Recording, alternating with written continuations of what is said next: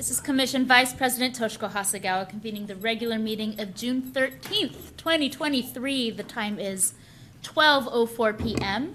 We are meeting in person today at the Port of Seattle headquarters building at Pier 69 in the Commission chambers. Commissioner Cho is absent and excused from today's meeting. Clerk Hart, please call the roll of all the commissioners in attendance. Thank you. Beginning with Commissioner Calkins. Here. Thank you. Commissioner Fellman. Present. Thank you. Commissioner Hasegawa. Present. Thank you. And Commissioner Mohammed. Present. Thank you. We do have a quorum established here today. Thank you, Clerk Hart. We've got a couple housekeeping items before we begin. For everyone in the meeting room, please turn off your cell phones, put them on silent. For anyone participating on Microsoft Teams, please mute yourselves with your speakers when not actively speaking or presenting. Please keep your cameras off on Teams unless you're a member of the Commission or the Executive Director participating virtually, or if you're a member of staff in a presentation and are actively addressing the Commission. To members of the public addressing the Commission during public comment, you can go ahead and turn on your cameras on Teams when your name is called to speak, and you can turn them back off again at the conclusion of the remarks. For anyone at the dais here today, please turn off the speakers on any computers and silence your devices. Please also remember to address your requests to be recognized to speak through the chair and to wait to speak until you've been recognized. You'll turn your microphones on and off as needed. All the items noted here will ensure a smooth and efficient meeting. Thank you. All votes will be taken by the roll call method, so it is clear for anyone participating virtually how votes are cast. Commissioners will say aye or nay when their name is called. I'd like to open with an acknowledgement that we are meeting on the ancestral lands and waters of the Coast Salish people with whom we share a commitment to steward these natural resources for future generations. This meeting is being digitally recorded and may be viewed or heard at any time on the Port's website and may be rebroadcast by King County Television. Now, please stand and join me in the Pledge of Allegiance. I pledge allegiance to the flag of the United States of America and to the republic for which it stands, one nation, under God, indivisible, with liberty and justice for all. And justice for all.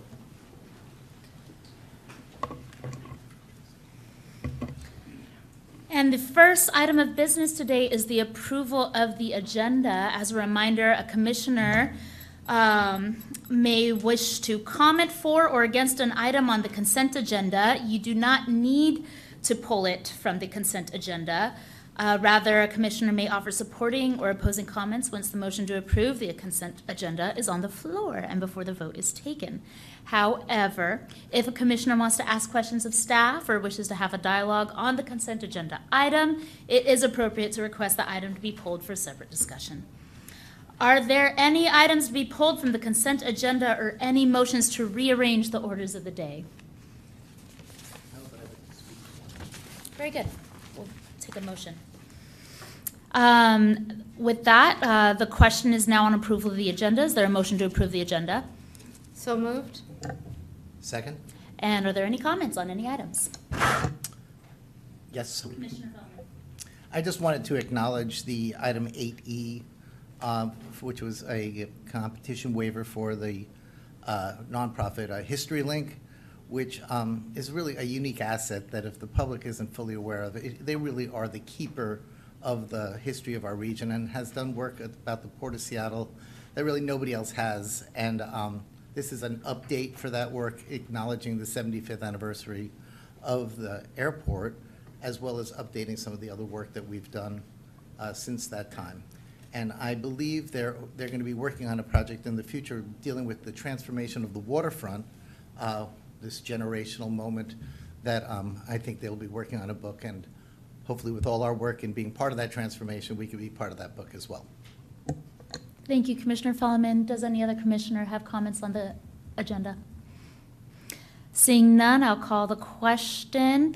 Is there any objection to approval of the agenda as presented? Okay, hearing none, the agenda is approved as presented. Thank you very much.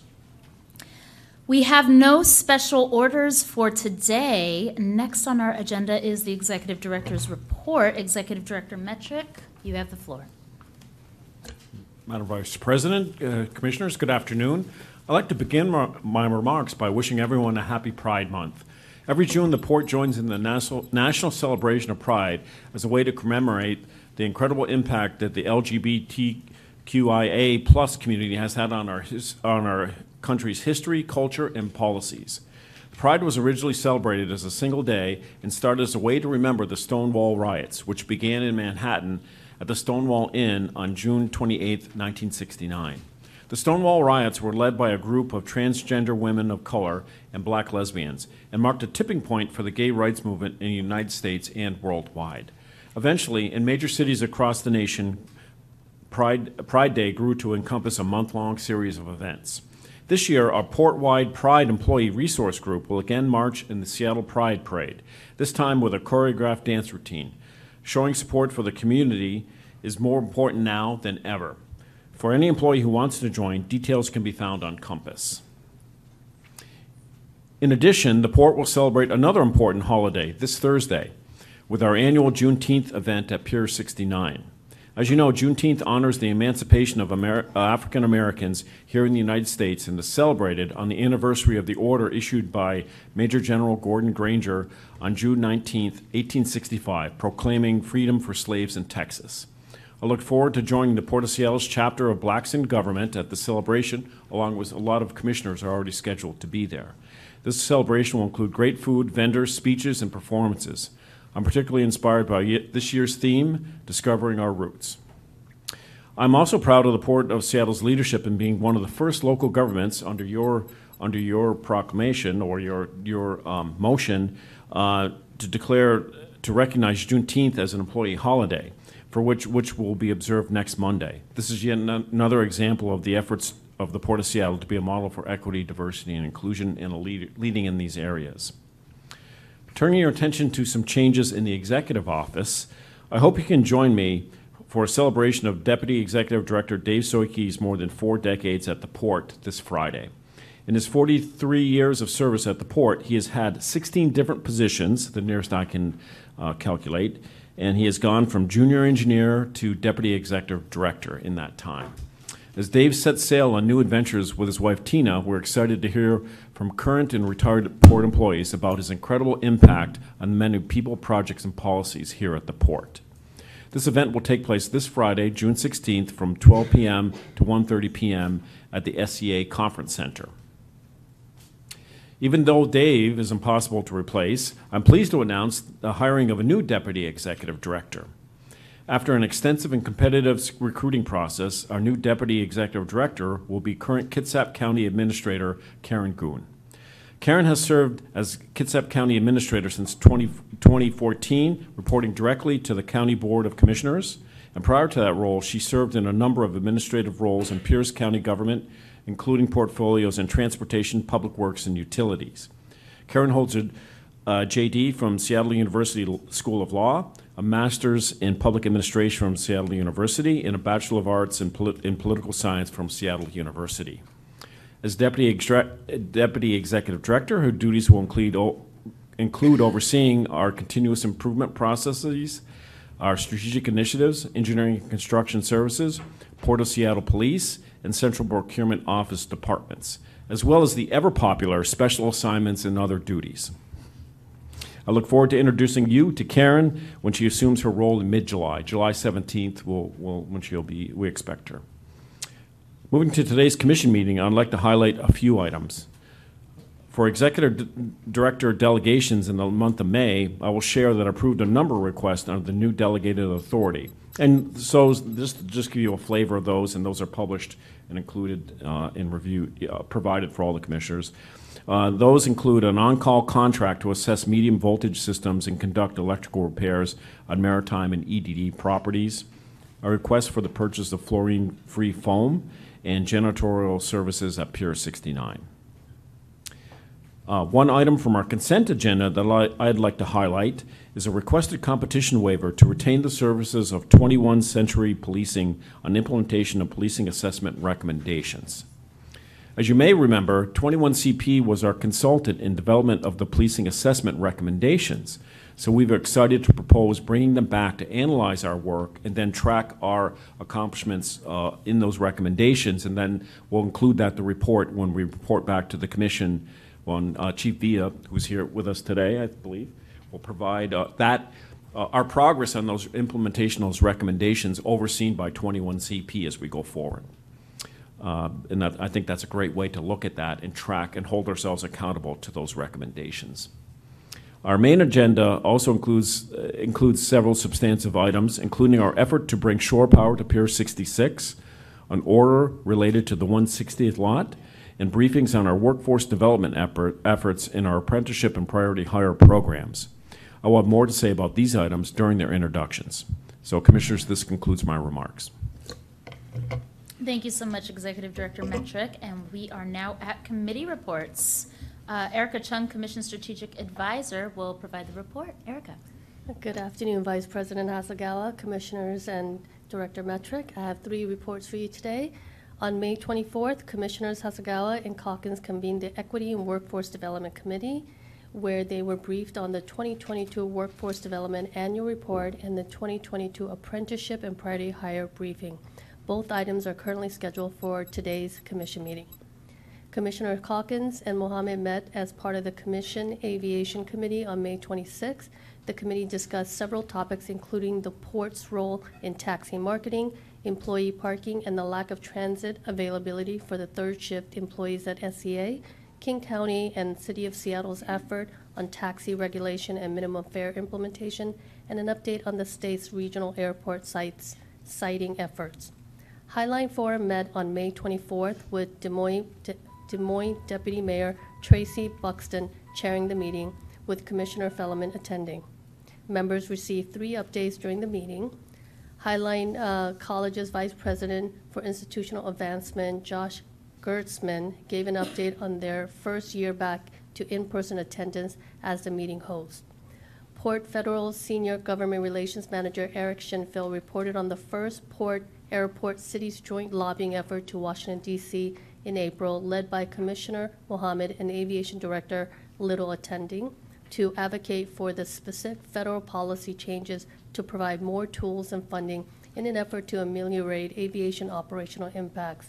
The group met with most of the Washington State's congressional delegation, the Federal Aviation Administration, and staff from other Quiet Skies Caucus congressional staff. There was consensus that the trip was a success, and messaging resonated with our congressional delegation members. Aviation Director Lance Little shared the 2022 and early 2023 work of START and its working groups, Aviation Noise and Federal Policy. One of the work products resulting from the ground noise study conducted last year was a recommendation, and forum members agreed to the adoption of language that will encourage the use of continuous taxiing to takeoff. A continuous taxiing onto a runway to takeoff should reduce the noise level in the nearby neighborhoods, rather than starting from a full stop where engines need to be revved up to gain momentum. Last year, the additional language was supported to discourage the use of reverse thrust at all times of the day and night. This concludes my report. Thank you. Thank you, Erica. Does anybody have any questions on committees? Seeing none, we are now at the public comment section of our agenda. Thank you, Erica. The Port Commission welcomes public comment as an important part of the public process. Comments are received and considered by the Commission in its deliberations. Before we take public comment, I want to review our rules for in-person and virtual public comment. Each commenter will have 2 minutes to speak and should stay within that allotted time. A timer will appear on the screen and a buzzer will sound at the end of your 2 minutes for each speaker. You must limit remarks to topics related to the conduct of port business. These rules apply to introductory and concluding remarks. All remarks should be addressed to the Commission as a body, not to individual commissioners. Disruptions of Commission public meetings are prohibited. Disruptions include, but are not limited to, the following: refusal of a speaker to limit remarks to topics related to the conduct of port business, threats and abusive or harassing behavior and language, obscene language and gestures, refusal of a speaker to comply with the allotted time set for the individual speaker's public comment, leaving the podium or testimony table to physically approach commissioners or staff during one's public comment, provided speakers may offer written materials to the commission clerk, and any behavior that disrupts, disturbs, or otherwise impedes the meeting. Any disruption will result in a speaker's microphone being immediately shut off and a warning or loss of speaking privileges or removal from the meeting as provided by the commission's bylaws. Written materials provided to the clerk will be included in today's meeting record. The clerk has a list of those prepared to speak. We are taking comments from anyone who signed up to speak virtually, as well as anyone who has joined us here physically in the chambers. So when the clerk calls your name, if you are joining virtually, please unmute yourself and then repeat your name for the record and your topic related to the conduct of port business. If you're on the Teams meeting and at the same time streaming the meeting on the website, please mute the website stream to avoid feedback. If you're speaking from the room with us today, please come to the testimony table. Repeat your name for the record, state your topic related to the conduct of port business. And with that, Clerk Hart, please call our first speaker. Thank you. We will start in-house with Alex Zimmerman. Alex? Thank you.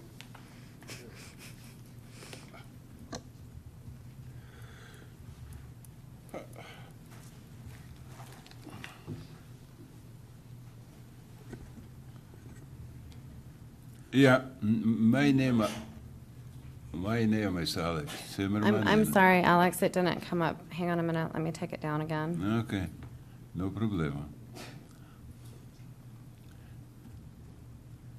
Sorry, we're having a timer issue. Give me a moment.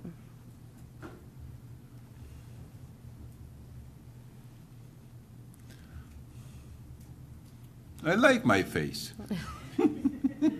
Nice looking guy. Okay, it's not coming up. Yeah, go ahead. So it will be or not? Yeah, hang on a second for me, Alex. Okay, no problema. Should be working on my end, it's just not. Yeah, That see my happens. face in big screen for free is a good pleasure for me. Remember to share what sound.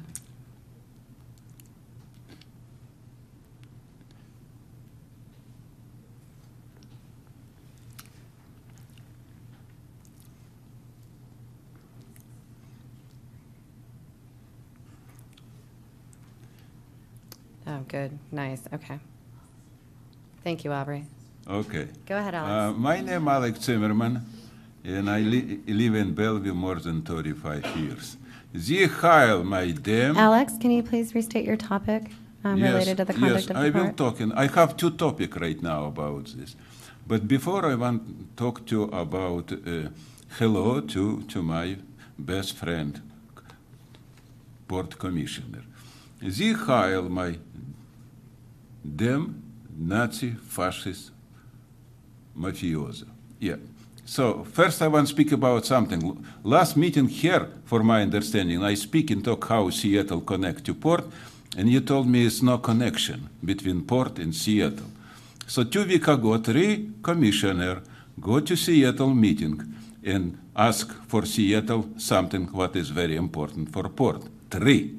What is he talking? He's talking, so you by definition low life, low class people. Is exactly what as I told you many time ago about this. Yeah, good evidence. It's number 1. Number 2, I see this black baby hair, you know what it means for very long time. Alex, would you please state your topic related to Yeah, port I business? told you, second, I will be speak about this problem what is we have with this black community. Could you come? I'm These sorry, people this does who- not relate to port business. What does mean? Why these people here? This I not need a you po- to address an agenda item No, I support specifically. this exactly what is I want talking. I want talking about problem what is we have with this black community. You know what is We mean? have items, It's not 8 about on item. It's consent. not. Don't interrupt me. Don't be too smart. We also have new No, business. don't be too smart. Don't be too smart. I'm just asking for you to maintain fairness Exactly. You and speak interrupt within me the confines totally. of the Nice meeting. tactic. You are a real Nazi pig. It's exactly who you are. Thank you for your time. Please call the next speaker. Thank you. Yes, our next speaker is virtual, Charles Costanzo. Charles, please restate your name for the record and your conduct related to the topic of the port, please. Good afternoon. My name is Charles Costanzo. On behalf of Puget Sound Pilots, I'd like to speak on behalf of cruise industry business for the city of Seattle and the Pacific Northwest region generally. I represent the Master Mariners licensed by Washington State who safely guide foreign flagged ships into and out of Puget Sound. It's hard to overstate the economic benefit of our cruise industry to Seattle generally and our maritime industry in particular. While the tourist trade is obviously a benefit to our hotels, restaurants, and shops, the maritime industry benefits as well. The industry performs all manner of support services while these vessels are here. Seattle's maritime economy is an interconnected web, and having the cruise industry helps us leverage our natural advantages as a maritime city. We also recognize the safety and environmental challenges posed by the cruise industry. Our pilots are proud to be the state's eyes and ears aboard the vessels, and we work alongside the Coast Guard and state regulators to ensure that the vessels are operated in a safe manner and are compliant with air and water quality regulations while we are aboard. Our pilots can observe the vessel while it's underway, verify the proper conduct of the crew, and observe the proper functioning of onboard control systems. The pilotage system is integral to ensure these vessels transit safely and understand our local rules and standards. The cruise industry is an important partner for us, and we're glad that they're here. Thank you very much for your time. Thank you. Thank you, Charles. Our next speaker from the room is Heather Worthley. Heather, please restate your name and your topic related to the conduct of the port, please. Thank you. Good afternoon, Commissioners. My name is Heather Worthley, and I'm the Executive Director of Port Jobs, a small nonprofit that runs the Airport Employment Center at SEA, along with the Airport University program. I'm here today to speak in support of 11A, the 2022 Workforce Development Annual Report, and I want to specifically highlight the Career Advancement Pathway Program that the Port implemented beginning 3 years ago with aviation maintenance technology. Port Jobs is privileged, and it is our great pleasure to support, along with partner South Seattle College, the Aviation Maintenance Technology Pathway. We are going to be teaching the 5th cohort this fall for airport workers and community members at SeaTac Airport. And we are starting to see the first graduates of the 2-year, 8-quarter program at South Seattle College. People who are just passing the airframe and power plant certification FAA exams and able to take the next step in their careers at higher wages and with more job opportunity in front of them. I also want to congratulate the Port on launching its 2nd career pathway at the airport, the Ground Service Equipment, GSE Mechanic Technician pathway. Thank you for your time, and I just want to commend the Port on the incredible amount of financial and many, many years of workforce development that is culminating now with this Career Advancement Pathway program. It's not enough for people to get jobs at the airport, even though it is the highest minimum wage in the United States. People need to be able to advance in their careers, and with this program, it's happening, and there's going to be more of it next year, and a 3rd pathway to come, which we're hoping might be airline pilots. So thank you, and keep up the good work. Thank you, Heather.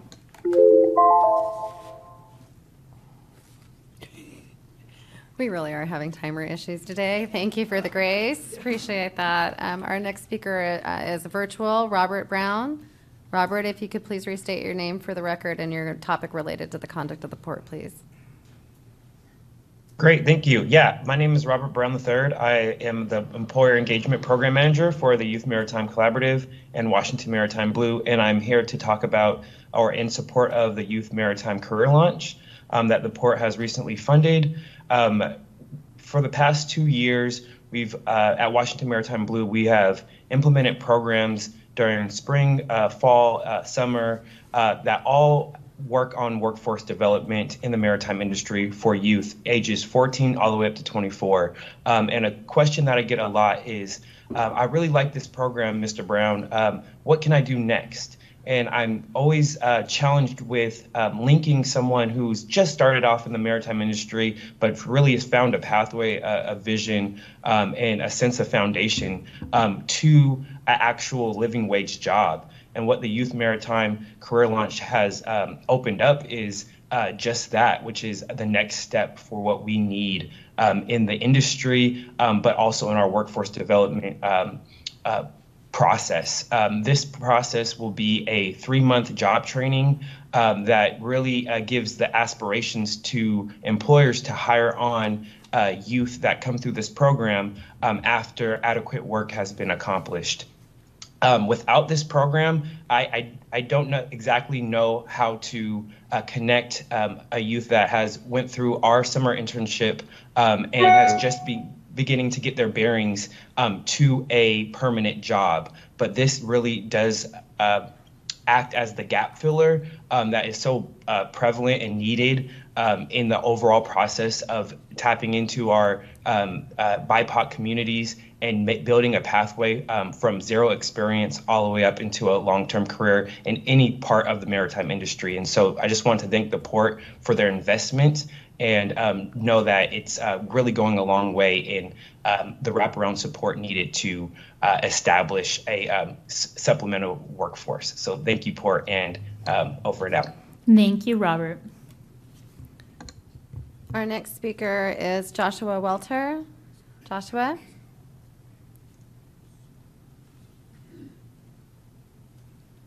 Please go ahead and restate your name for the record and your topic related to the conduct of the port. Thank you. My name is Joshua Welter, Teamsters Local 117. Good to see you, Port Commissioners. I'm speaking today about the order around expanding waiting areas to work at the airport. I'm not here to talk about taxi. Maybe I'm surprising everybody. Although I do want to say that some of the work that you're doing here really builds off of successful work in the past, including, even looking back years to the restroom facilities that were secured at the 160th for the taxi community. Really, we're excited to support the order today to build on the progress, and we know that a lot of details are going to have to be worked out at the staff level in terms of both the economy class Uber and Lyft experience for those folks who work at 160th and the space congestion issues that exist there really on a nightly basis when we get into the peak times.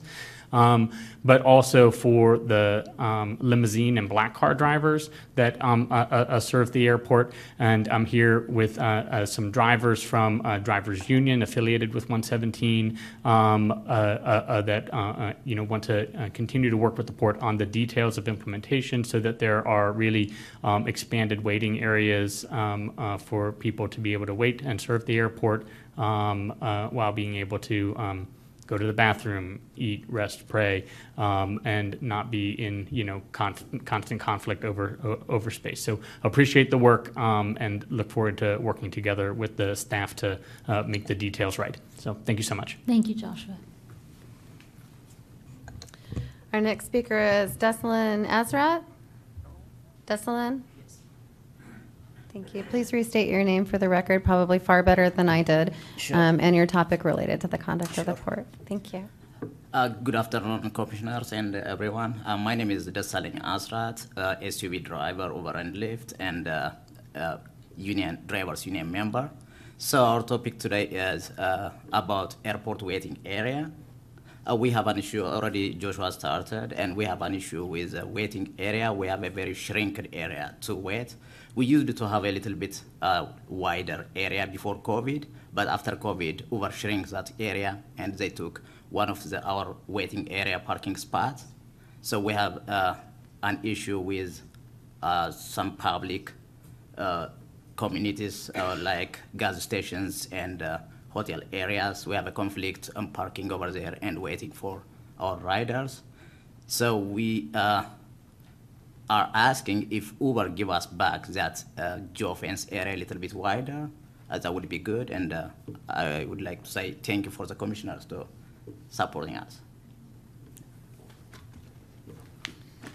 Our next speaker is Kadir Sarah.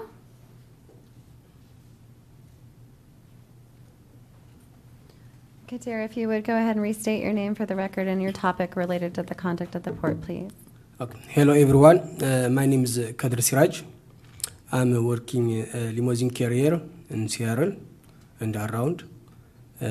My question is, before that, I'd like to say thank you for port commissioners and the rest of you.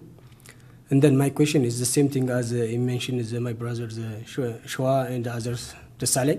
Same thing, we need the airport area to have expand location, because we need more access as the limousine drivers. We need to have for passengers like the clean everything. So the drivers most waiting area 4 hours, 6 hours in the car, especially when it's slow, is really hard for drivers, even for healthy. It's not necessary to wait in the car. It's cold winter time, in summer time in the car is wasting gas, and the same thing is winter is very cold. So this is not right for us. So we need to expand at least people they can use bathroom everywhere, as my brothers they mentioned it. For these reasons, please, we just need to solve our question. Really, thank you. Thank you, Khalid. Thank you. And our next speaker is Ahmed Mohammed.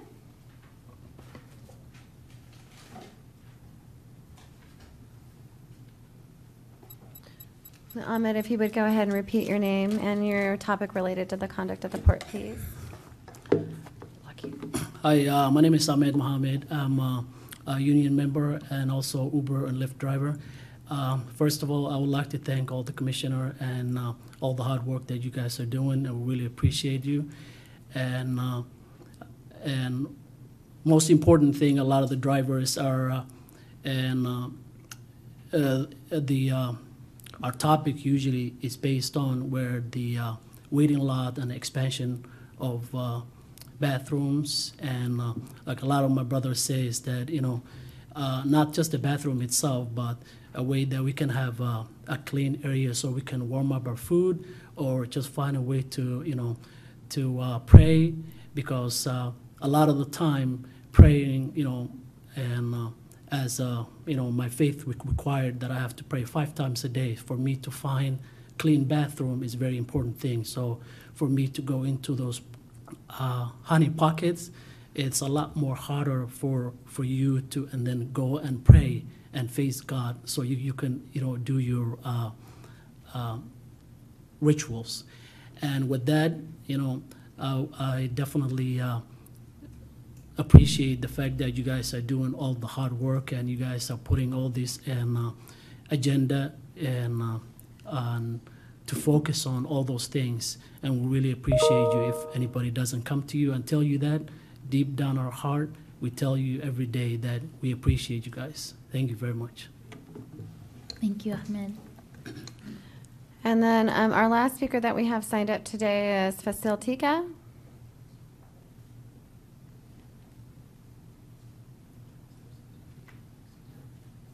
And Fasil, if you could restate your name for the record and your topic related to the conduct of the port, please. Sure, thank you.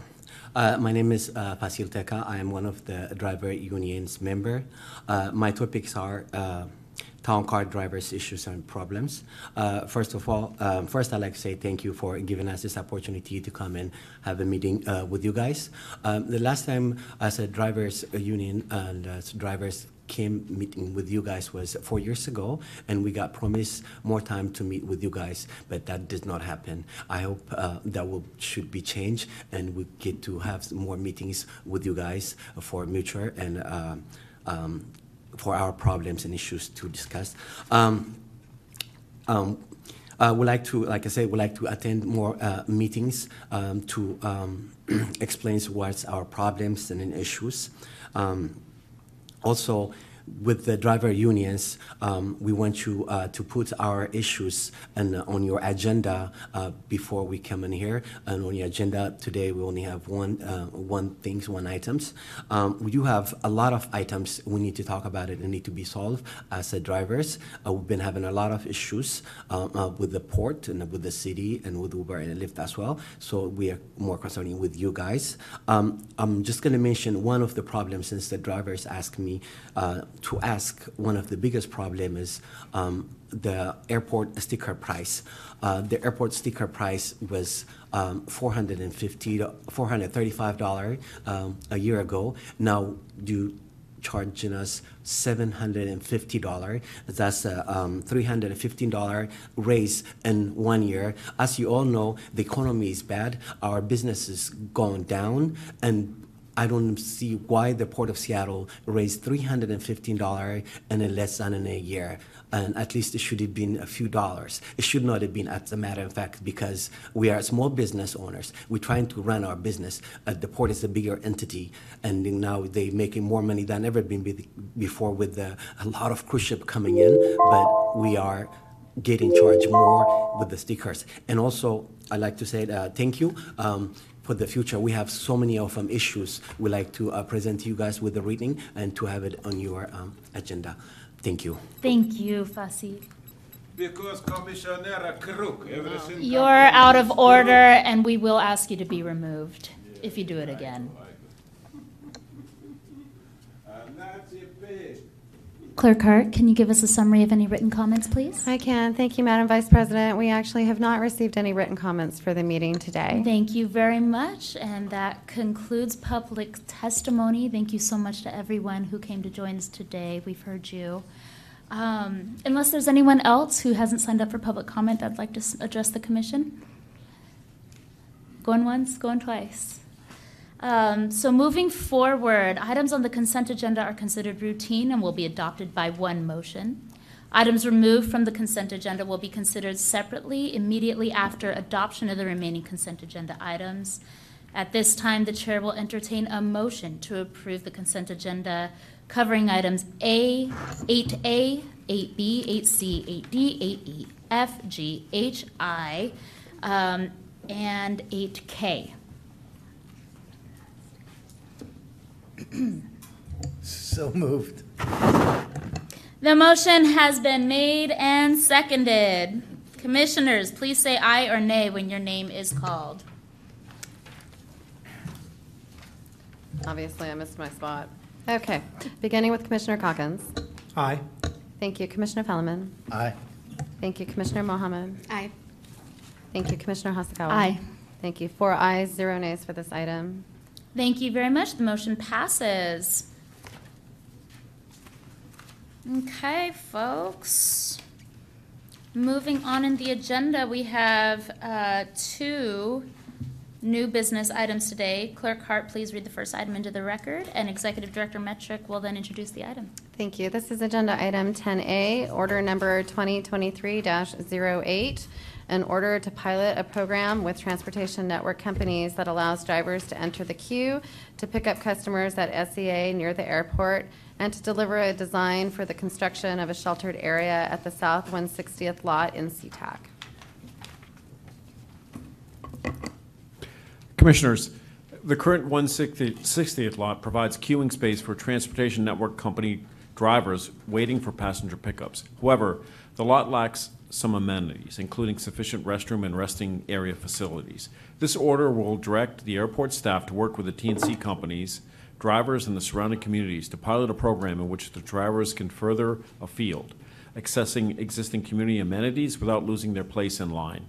We look forward to learning the results of this pilot, which will help shape our ultimate decision-making about the future investments in the 160th lot infrastructure. So the presenter is Aaron Pritchard, the Commission Chief of Staff. Aaron.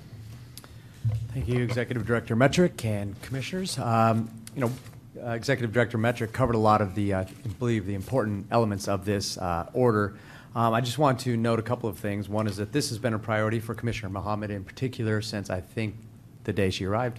And so we've had a lot of conversations with drivers, with TNC companies, with with the executive director and with Lance Little to really try, and with the entire ground transportation team.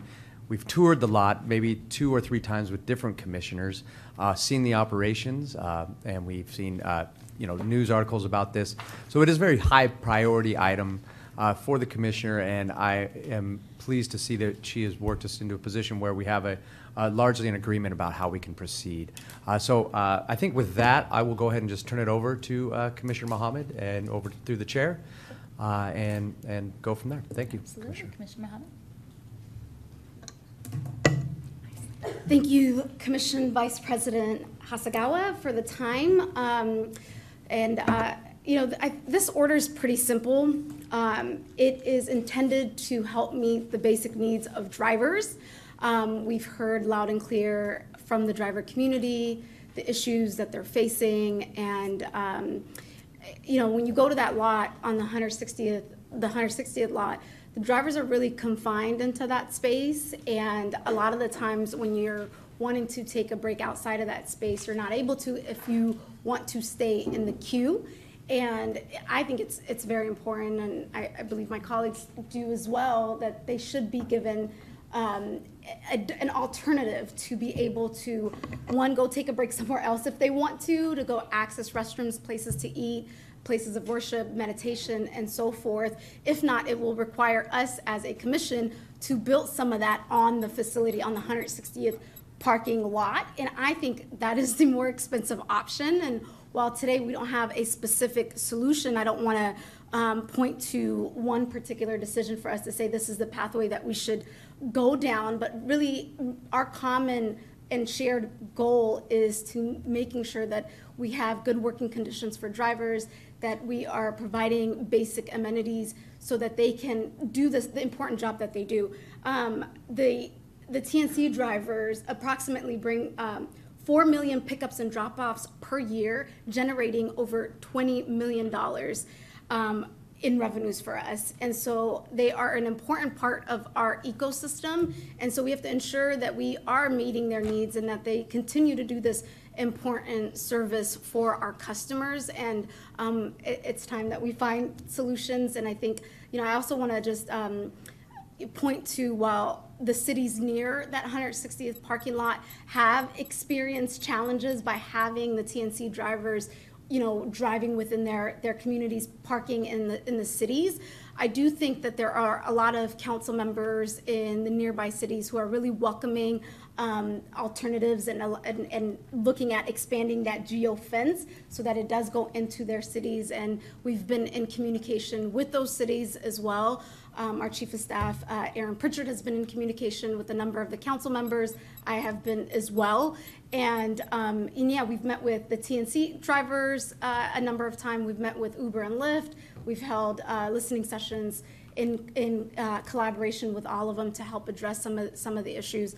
I serve on the Aviation Committee, and I served on that committee with Commissioner Cho last year, and he did a lot of work on that. And now I serve on that committee with Commissioner Ryan Calkins. So we're tackling this ground transportation issue. I just want to make note that it is really, really challenging. There's a number of issues that we wrestle with on that committee, and so the answers are not always clear, and we've been working on this issue for about a year now, and so we're now finding a way to move forward. And so I just want to recognize that there is a lot of challenges there, and I just want to give a huge shout out to our port staff, the aviation team, who work around the clock on ground transportation, and we as commissioners bring these really big ideas sometimes, and when you think about how does that actually work from the ground, it is not always easy. And so I just want to acknowledge that and express gratitude for the work that they do every day. And thank you all for being here today, and I'm looking forward to this order passing and for us to get to a resolution. Thank you so much, Commissioner Mohammed, and thank you so much, Chief of Staff Aaron Pritchard. Are there any questions from my colleagues? Commissioner Felleman. I'd like to just personally give you a great thanks for addressing this challenge, and I also want to give thanks to the drivers for showing up, but also their representatives. Like, as soon as I got to the port, I became aware of something I would have no idea about, the squalor that was the bathrooms that they were told it's just fine, and that so without knowing unless these problems are brought to us, we don't know what we don't know. And so I thank you for bringing it to our attention. And these things are challenging, as you point out, but I really appreciate you taking on this challenge and the fact that folks bring it to our attention. So if we're going to be representative, we need to know what to represent. Thank you. Commissioner Calkins. I like the idea that this is a pilot too, because as Commissioner Mohammed was referring to, oftentimes these the tactics or policies we use to try to address issues turn out to be counterintuitive, and so there can be unintended consequences. So I think it's good that we're going to take a look at it for a year. It sounds to me like primarily a technical fix, which should, knock on wood, be relatively simple, and it's just common sense to expand these boundaries is a request that I think will be mutually advantageous, so I'm certainly supportive. I'll just add that, I concur. I think it's both common sense and a very reasonable path forward. And I'd just like to acknowledge Commissioner Mohammed for her championship on this issue from day one. In particular, it's not just what you do, but it's how you do it in collaboration with the Teamsters and the drivers with so much at stake. And the members of the public who continue to show up, weigh in, and make sure that we're educated on the issues, that we can be responsive so that we can make sure that we're getting to a solution that actually works. So there's more work ahead. Thank you so much, and I look forward to supporting this. With that, with no further questions or comments on this item, is there a motion to approve? So moved. And a second? Second. The motion's been made and seconded. Clerk Hart, please call the roll for the vote. Thank you. Beginning with Commissioner Mohammed. Aye. Thank you. Commissioner Calkins. Aye. Thank you. Commissioner Fellman. Aye. Thank you. And Commissioner Hasagawa. Aye. Thank you. 4 ayes, 0 nays for this item. Very good. Thank you very much. And the motion passes. Moving forward. Clerk Hart, please read the next item into the record. Executive Director Metrick will then introduce it. Thank you. This is Agenda Item 10B, authorization for the Executive Director to approve additional funding in the amount of $6 million for construction of the Pier 66 Cruise Shore Power Project and to award and execute a contract with the lowest responsible bidder and to enter into all final agreements to support the project, including agreements with tribes. Commissioners, as you know, providing shore power to Pier 66 Cruise Terminal is essential to our environmental and sustainability goals for our cruise business. Upon completion, this project will reduce carbon emissions and other air particulates from cruise ships at berth and result in all 3 port cruise berths being shore-powered accessible. This will be the first port in the world to have, at least for a period of time, will be the first port in the world to have 3 cruise ship terminal onshore capable berths. We look forward to this project being up and running during the 2024 cruise season. However, in order to meet that timeline, staff is requesting additional funding, which you'll hear about today, to accommodate updated cost estimates as well as to replenish contingency funds to make sure we're not slowed down.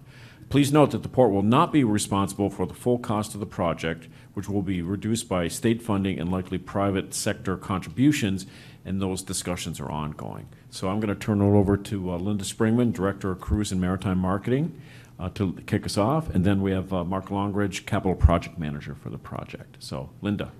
Thanks, Executive Director Metrick. Commissioners, thanks for your time today. We're here today to talk about the Pier 66 Shore Power Project and a request for additional construction funding. If you'll go to the next slide, please.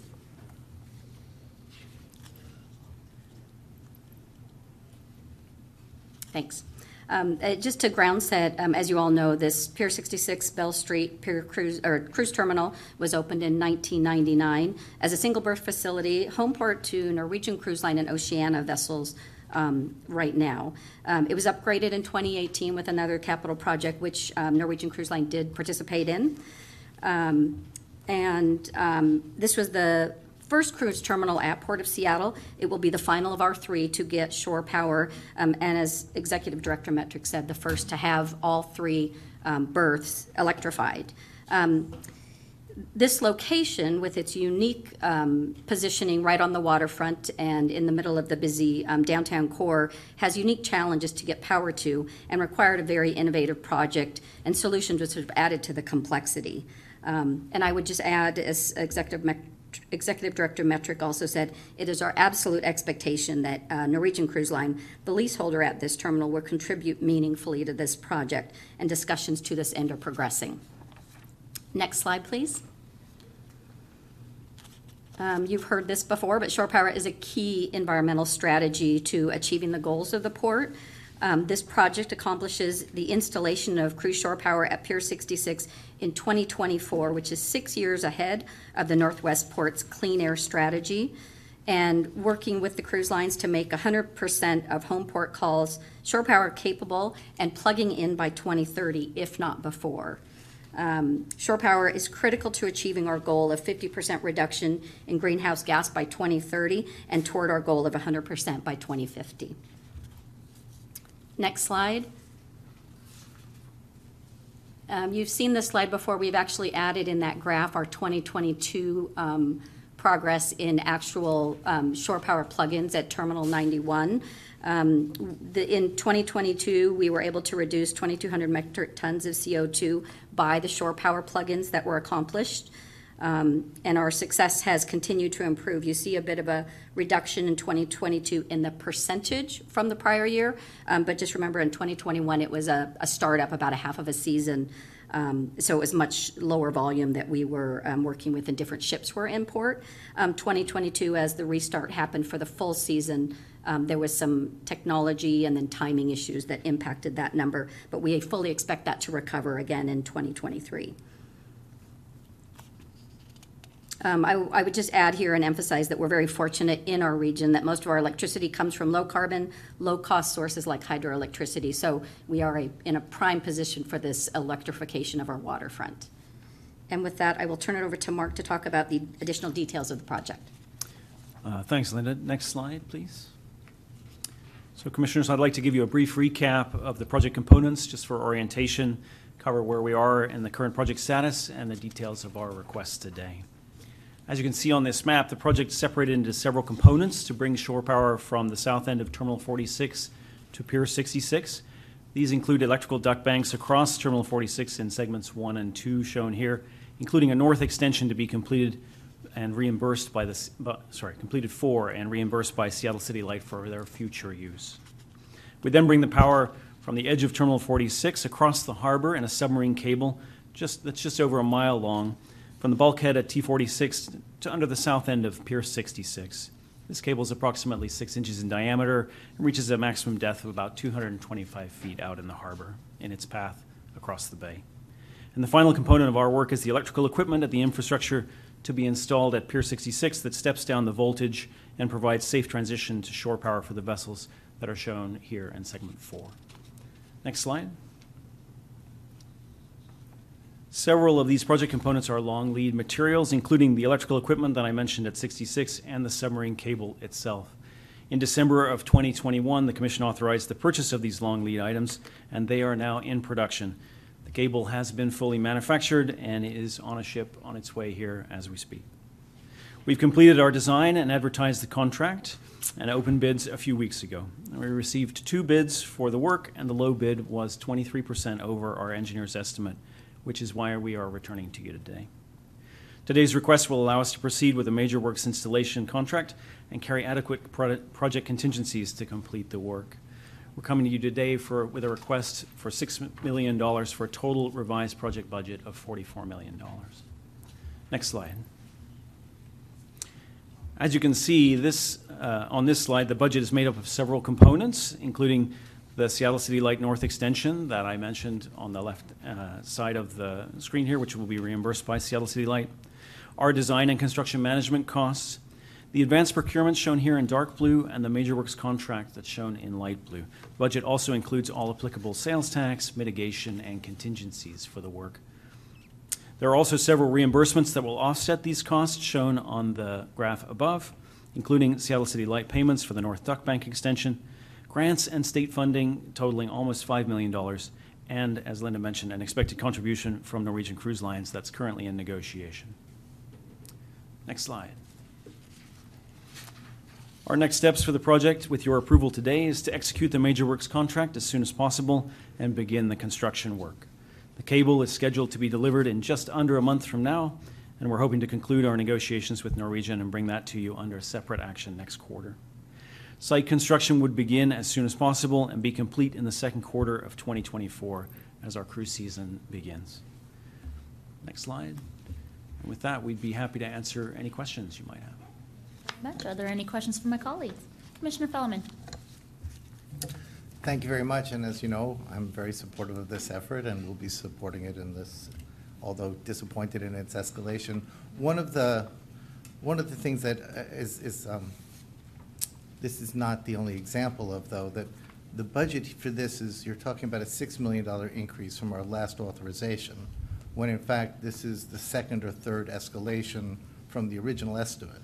And so I think it's really, for transparency's sake, it's important to recognize that this has been a long road and there have been explanations for it, but this $6 million request does not reflect the path we've been on. And so, I mean, the original justification for this was that it was a significant cost savings versus trenching the streets, despite the fact it would have been better doing it earlier. But I'm almost wondering at this point whether that would still be the case. But I mentioned this to Ms. Jones-Stebbins, and that in hoping that we would be able to have representation of the overall. We had the same thing happen with the IAF every quarter or whatever. We'd ask for more money, but we didn't talk about the fact that it was, significantly more than we originally thought. However, it's the environmental benefits and the costs are what the costs are. I have one question with regards to that in addition to that observation.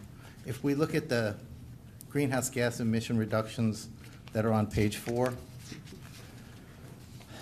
my understanding was that we had the highest number of cruise passengers in 2022 to date, in exceedance of 2019, whereas the metric tons averted of CO2 is less. Can you help explain that?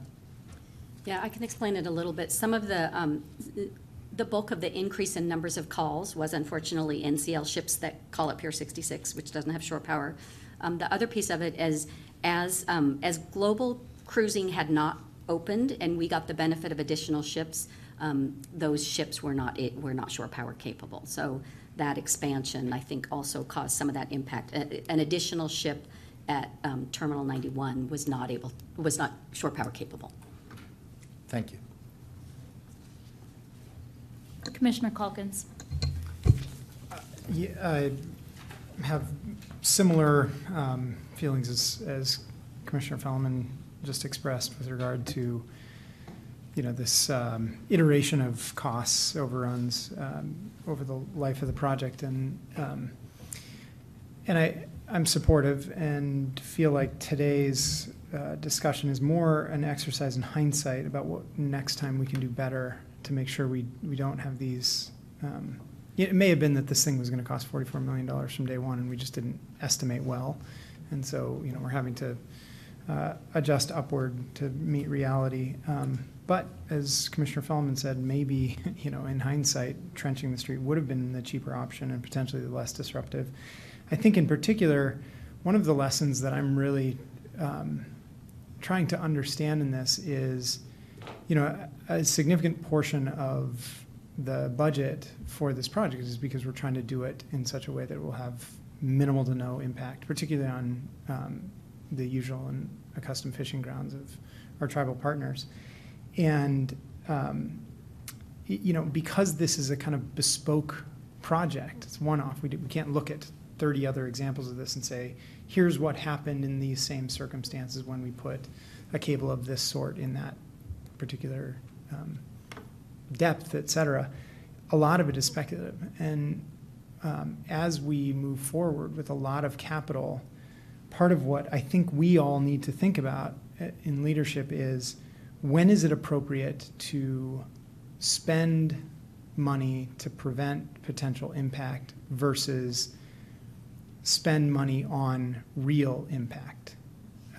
And there are non-financial, non-monetary considerations as well. But I think it might often be the case that covering the costs of real impacts post-construction is better for both parties then trying to figure out ahead of time what those impacts will be and guard against them with, I think we're burying the cable in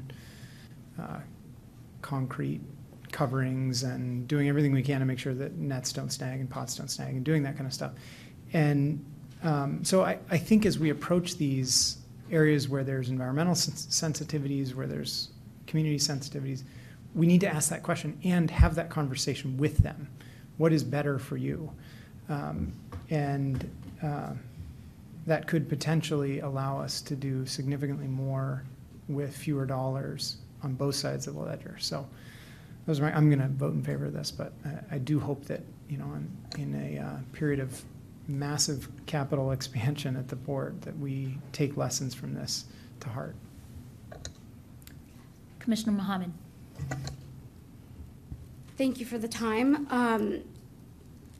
I'm intending to support this item, but I'm also really disappointed to see these numbers. And I'm wondering, what is our state and federal strategy to secure some additional grants for this project? So the grants that we have now, oh, go ahead. I have a special guest. I'll take an amateur hour. Take this. So we have existing TransAlta grants, Department of Ecology grant as well, and some State Department of Commerce funding that was secured during the design. We've looked at opportunities to increase the federal funding for this, for an infrastructure point of view. However, many of the requirements on the current grant funding, we don't meet, for example, the Buy America policies. So this cable was manufactured overseas, doesn't qualify for it. So we can't meet those thresholds. I know we did look at that, and we haven't been able to pursue further grant funding. So we have the funding that we have here, but we haven't seen further opportunities for this project. So then that was about $4 million that we've secured, right? It is $4.9 million total. 4.9, and we don't think that there's anything else out there that we will be going after? Is that what I'm hearing? Give up my chair. I'll defer. I can help answer that question, Commissioner. Good afternoon, Executive Director Metric and Commissioners. Pierce Edwards, Senior Director of External Relations. To answer your question on the state side, I think you covered the federal side and some of the restrictions in the IRA grants very well. The legislature did approve financing for $29 million for shore power in the upcoming biennium, which starts July 1st. That money is going to be routed through WSDOT, State Department of Transportation, who will be defining what that program will look like and what the design and elements of that will be. WPPA will be the port's lead on helping develop that framework. We're going to be working closely with Eric Fitch and his staff to do that. This project, as was noted, did get $2 million in state funding a couple years back. It doesn't mean we can't go back and get more or ask for more. But the $29 million will be for all ports in the state, so it will be competitive. But yes, there's other opportunities for state funding, to answer your question, Commissioner. Could we do that in joint partnership with another agency, maybe the City of Seattle, to make that application They more could be competitive? supportive, I'm sure, yes. We commonly help other agencies when they do applications. We could ask the City of Seattle to help us. Yeah, I think that would be helpful if we can get commission update on that. Sure. And if there are ways that we can play a role in helping secure some of those dollars Okay. elsewhere. Sure. That concludes my federal and state questions, but I do have a question about just shore power in general. So if you can maybe, we're spending all this money and making this huge investment in putting shore power in 66. How are we making sure that NCL, other folks maybe in the future will plug in to that power? Great question. So as we're having this discussion about NCL and funding collaboration, and we're also having discussions about the timing that they bring the ships that are shore power capable. We already have a requirement in our tariff that says if your ship is shore power capable, that the requirement is that you plug in. So we're having discussions about how to accelerate the 2030 timing, which is out there now, to earlier dates. And that's part of our ongoing negotiation. Okay, so I think that's especially important if we're the ones that are footing that bill. Yeah. As part of that negotiation is ensuring that they do plug in if we're gonna make this type of investment in this work. And so I just wanna emphasize that. And then I know Commissioner Calkin said that there's not a lot of examples out there that are similar to this project, but is that is there any other agencies you can compare us to in seeing this trend where these numbers are escalating? Are there other agencies you guys can point to provide some level of comparisons? So we certainly have seen an unprecedented escalation in construction costs, and in particular, really high demand in heavy marine civil construction currently. There's a lot of demand. We're seeing a very tight market. We saw that in our material procurements as well, and that's reflected in the lead times. We certainly do see that. We work with our estimators to try and predict that, but we see continued escalation and beyond what we expected to. I see Stephanie. Thank you for the answers. That concludes my questions. I'd just like to recognize Stephanie Jones-Stebbins, who has her hand raised on Teams.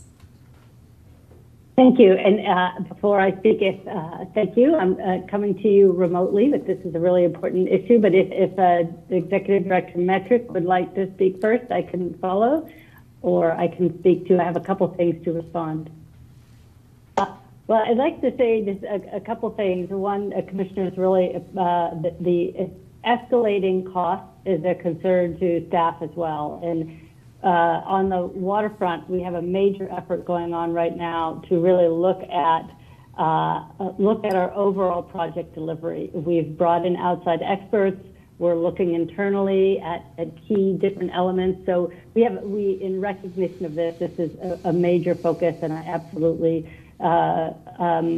agree that it is a concern. And one thing I will say, I'm here right now at a Green Tech conference, and this is an issue I am hearing very broadly, that with the pandemic, supply chain issues, inflation, this is not an issue that the Port of Seattle alone is experiencing. We are seeing significant cost increases on projects, and we know specifically when it comes to a project that I have never thought of a project as bespoke. That's a wonderful turn of phrase, Commissioner. A project like this that's so innovative, there are going to be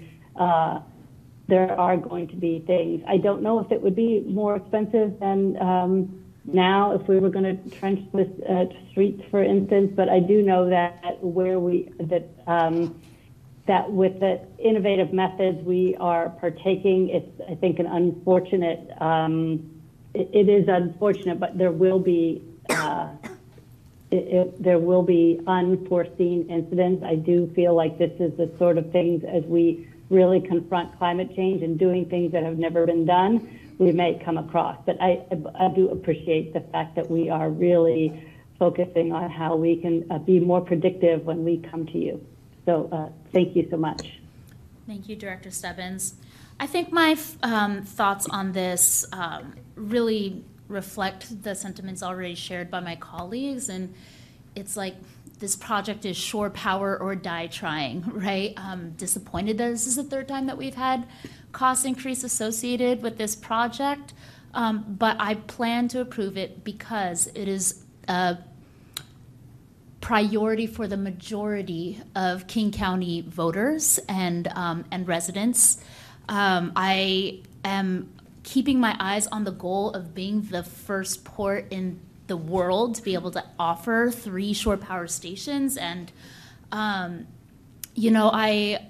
think about where the funding sources are coming from. I'm pleased to hear that there's going to be new streams coming from the state government, who's been a tremendous partner in sharing this vision and the way to get to there. But I think it needs to be really crystal clear that the other funding source for this should be our tenant themselves. They have benefited from an increase in business.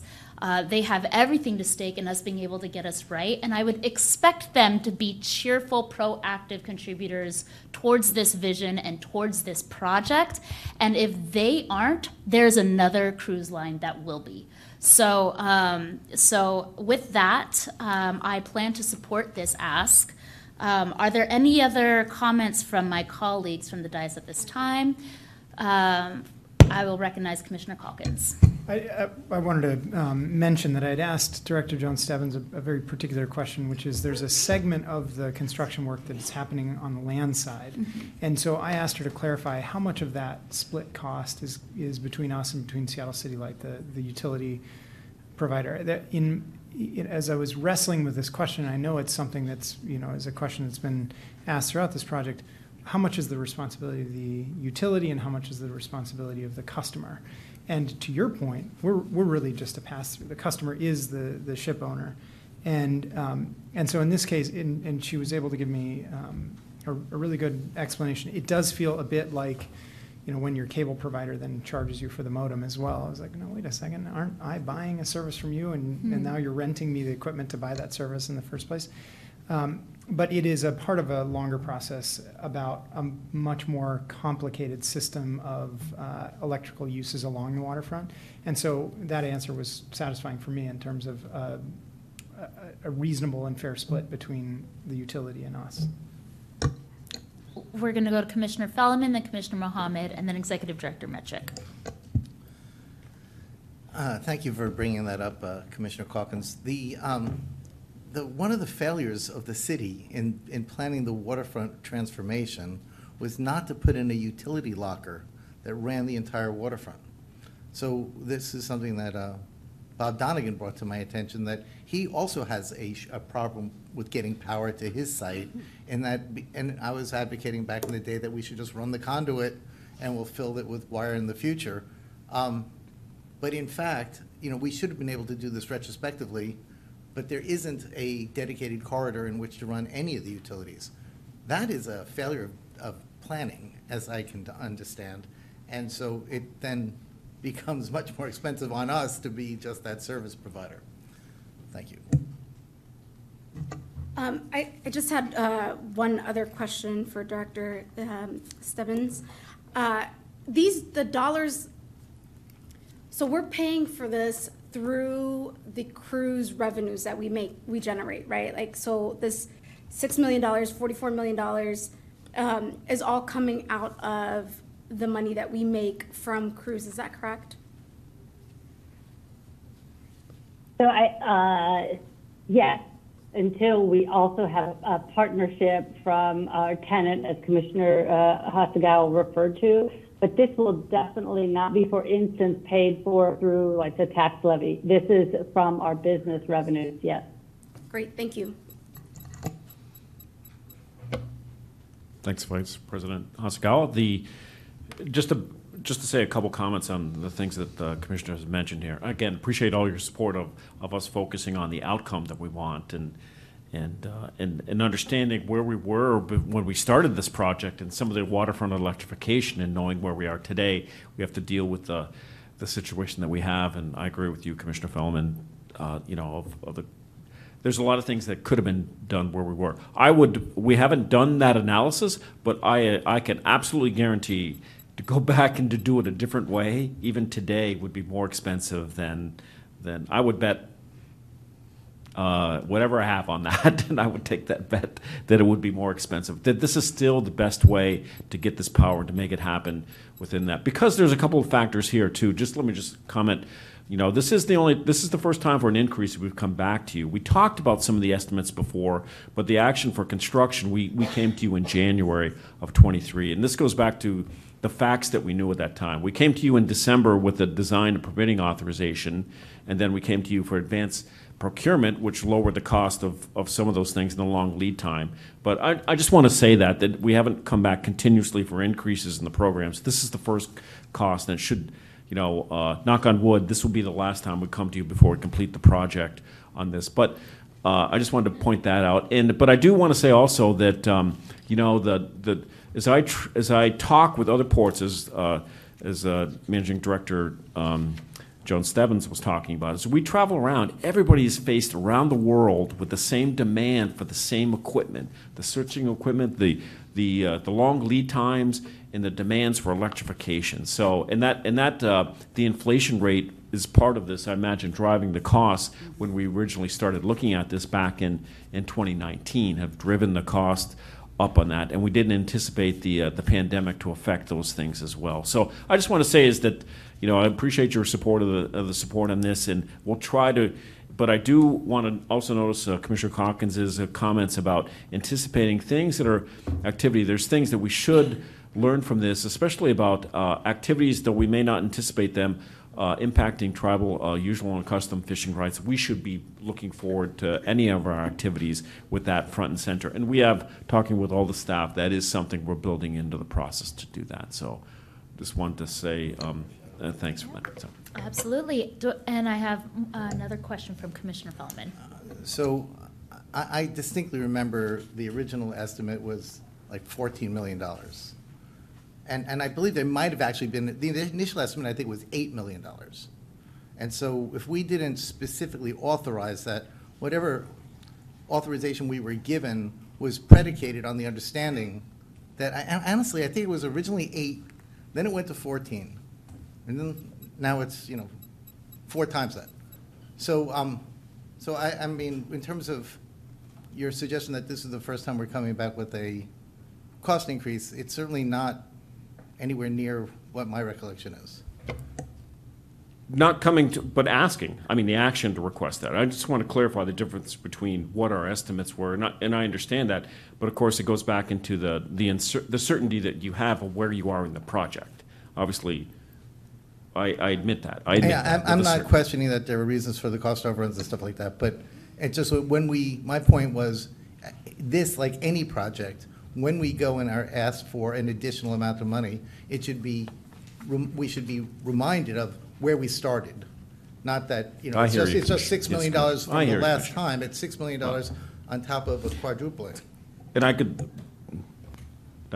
along with that, I would like to show at the same time where we were in the cone of certainty of the process. With the scope. Anyway. Thank you. Concur. And Commissioner Calkins. Commissioner Mohammed. All right, seeing no further questions or comments from commissioners, is there a motion and a second to approve? So moved. Second. All right. I'll fall on my sword for this one. The motion has been made and seconded. Clerk Hart, please call the roll for the vote. Thank you. Beginning with Commissioner Calkins. Aye. Thank you. Commissioner Feldman. Aye. Thank you. Commissioner Mohammed. Aye. Thank you. Commissioner Hasagawa. Aye. Thank you. 4 ayes, 0 nays for this item. Thank you very much. The motion passes. Moving to item 11, presentations and staff reports. Clerk Hart, please read the next item into the record. Executive Director Metric will then introduce it. Before I do that, Madam Vice President, I just wanted to note that we do have several speakers today and limited seating, so we've asked the speakers rotate in and out. Certainly someone can sit over at the side table, but the mics over there aren't working. So this is agenda item 11A, the 2022 Workforce Development Annual Report. Commissioners, workforce development is critical to achieving the Port's mission to create opportunity. The Port continues to invest in regional workforce development. We've made a significant commitment for increased funding in maritime programs, as well as enhancing career development opportunities in port-related industries, especially for the communities that have historically been excluded in the past. In 2022, the Port invested $2.5 million in external workforce development programs in the port-related sectors of aviation, construction trades, and maritime. The Port also supported the Maritime High School, the Maritime Youth Maritime Collaborative, and the DIRT Corps to train for green jobs in the Duwamish Valley. Staff will present trends, challenges, and opportunities for 2023, and you'll also hear from presenters externally who have benefited from the Port-funded programs. There's a number of presenters, so I think I'm just going to turn over to Workforce Development Director Luis Navarro to kick off from there, and then for both the Port staff and the external speakers.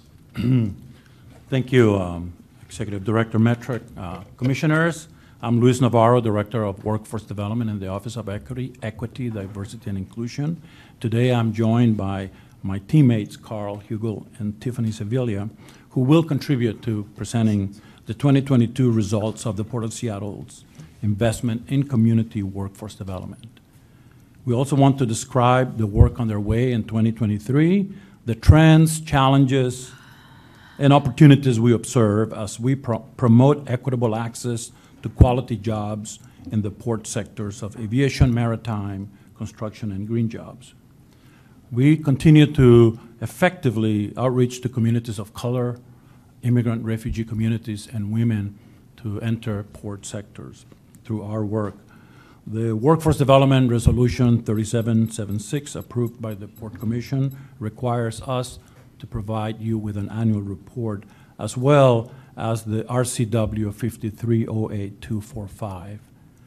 You will also hear today from some of the community members that have benefited from this work, and I look forward to their testimony. So I'm going to turn it over to Tiffany, who will begin the process of giving you the information. Next slide, please. Thank you, Luis. Executive Director and Commissioners, before we dive deep into the data, you can actually go to the next slide. I wanted to point out that last year we updated the Port's Equity Index so that you and anyone else can actually see where the Port is prioritizing its workforce development investments. So on the right side of the equity index now, people can click on a feature that shows where our workforce development programs are. And in the left-hand panel, there is more detail about the different programs and the level of investment. We use tools like this map to show that we are aligning our investment priorities with the areas of greatest need. You can see on the equity index that areas with very low equity are shown in white. Those with a lot of access to economic opportunity and quality of life are shown in the darker blue color. And now I'll pass it to Carl. Thanks, Tiffany. Take it to the next slide, please. And so this map covers the reach of our program efforts here in workforce development. Our programs assisted over 1,600 people from over a dozen over a dozen counties in Washington. The darker areas on the map indicate the zip codes from where the highest concentration of people we supported reside. 70% of those that were served come from structurally excluded zip codes here in King County, which is 15% higher than last year. The city of SeaTac posted the highest number of people, with 229 people placed in either an apprenticeship or a job in construction or a job at the airport, followed by Des Moines with 122 people and East Kent with 101 people. Port Jobs recorded an increase of 18% in job placements in 2022 from the previous year to support new demand at the airport for workers as travel near pre-COVID numbers. The average wage was $18.82 per hour. In construction, we had a 19% increase in the number of people placed in apprenticeship opportunities on construction jobs. While the starting pay was at $23 an hour at entry, apprentices earned an average of $37 an hour after 6 months. Next slide, please.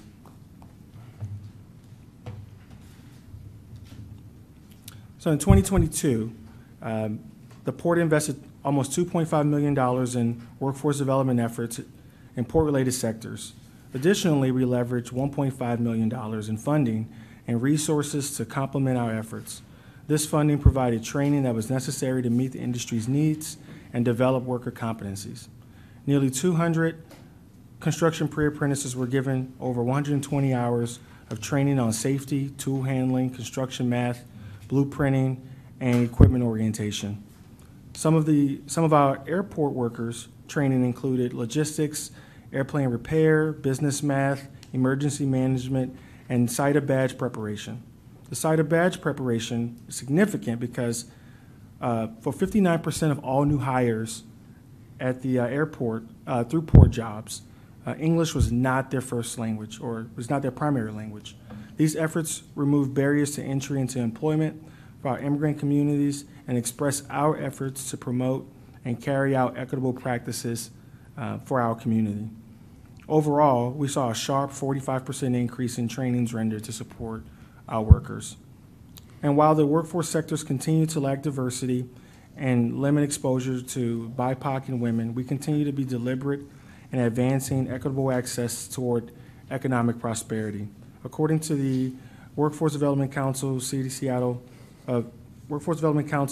King County, income disparities in King County fall along racial lines. Overall, 86% of those supported by our workforce development efforts were people of color. Additionally, in construction, women from port-funded construction pre-apprenticeship training programs made up nearly a third of all new placements, graduating at a rate of 87%. These efforts line up with the shift in placements, shift in culture we aspire to in construction and allow us to direct partner conversations and applying continuous improvement strategies for outreach for our workforce development programs. I'll pass it off to Luis. Thank you, Carl. So commissioners, both Carl and Tiffany manage specific sectors in workforce development. I want to talk about the programs that are being supported with your guidance and approval of our budget. In aviation, we continue to fund the Airport Employment Center, operated by Port Jobs, serving thousands of job seekers. We also continue to offer an introduction to the Aviation Maintenance Technician, or AMT, career pathway, which provides airport workers and community members with access to training and in an in-demand career as aviation mechanics. You'll hear from someone today who has benefited from that program. This year, we're also introducing a second career pathway for ground service equipment mechanics at the airport. And we're offering this year as well a CDL license opportunities for community members to earn their CDL driver's license for bus driving, and we have a need at the airport for bus drivers. Now community members can benefit from this and apply for jobs as bus drivers at the Port of Seattle. In construction, we continue to invest in worker outreach, training, navigation, and retention services through various partner organizations. We also do this collaboration with our internal partners in the construction groups, including the Port Construction Services that you will hear from today about their priority hire program and apprenticeship program on port sectors. And in maritime, we have started the commission-approved career launch pathway, a career launch program that will invest over $4 million in the next 3 years to bring more youth into maritime. So thank you, Commissioner Mohammed, for that support. And in green jobs, which is an important area of work, we continue to support the partnership with the Duwamish Valley Green Jobs Corps, as well as we are conducting an analysis of the green careers of the future with help of our consultant, Seattle Jobs Initiative, and we'll be providing a report at the right time from that. Next, we'll provide to you some of the challenges and opportunities, and I'll turn it back to Carl. Next slide, please. Thank you, Luis. Next slide, please. So as you may imagine, the implementation of our workforce development strategies is an iterative process. They come with new challenges and emerging situations that are community-centered. Ultimately, they also serve as opportunities to problem solve and collaborate, daring us to further our influence and stretch the limits of our policy directive to advance our strategic objectives and initiatives. More than that, they offer a reminder that our work in workforce development is not about we, the port, and them, it's us, collectively. We observe that community-based organizations run into challenges with capacity building, understanding our procurement processes, and limited knowledge of our industries.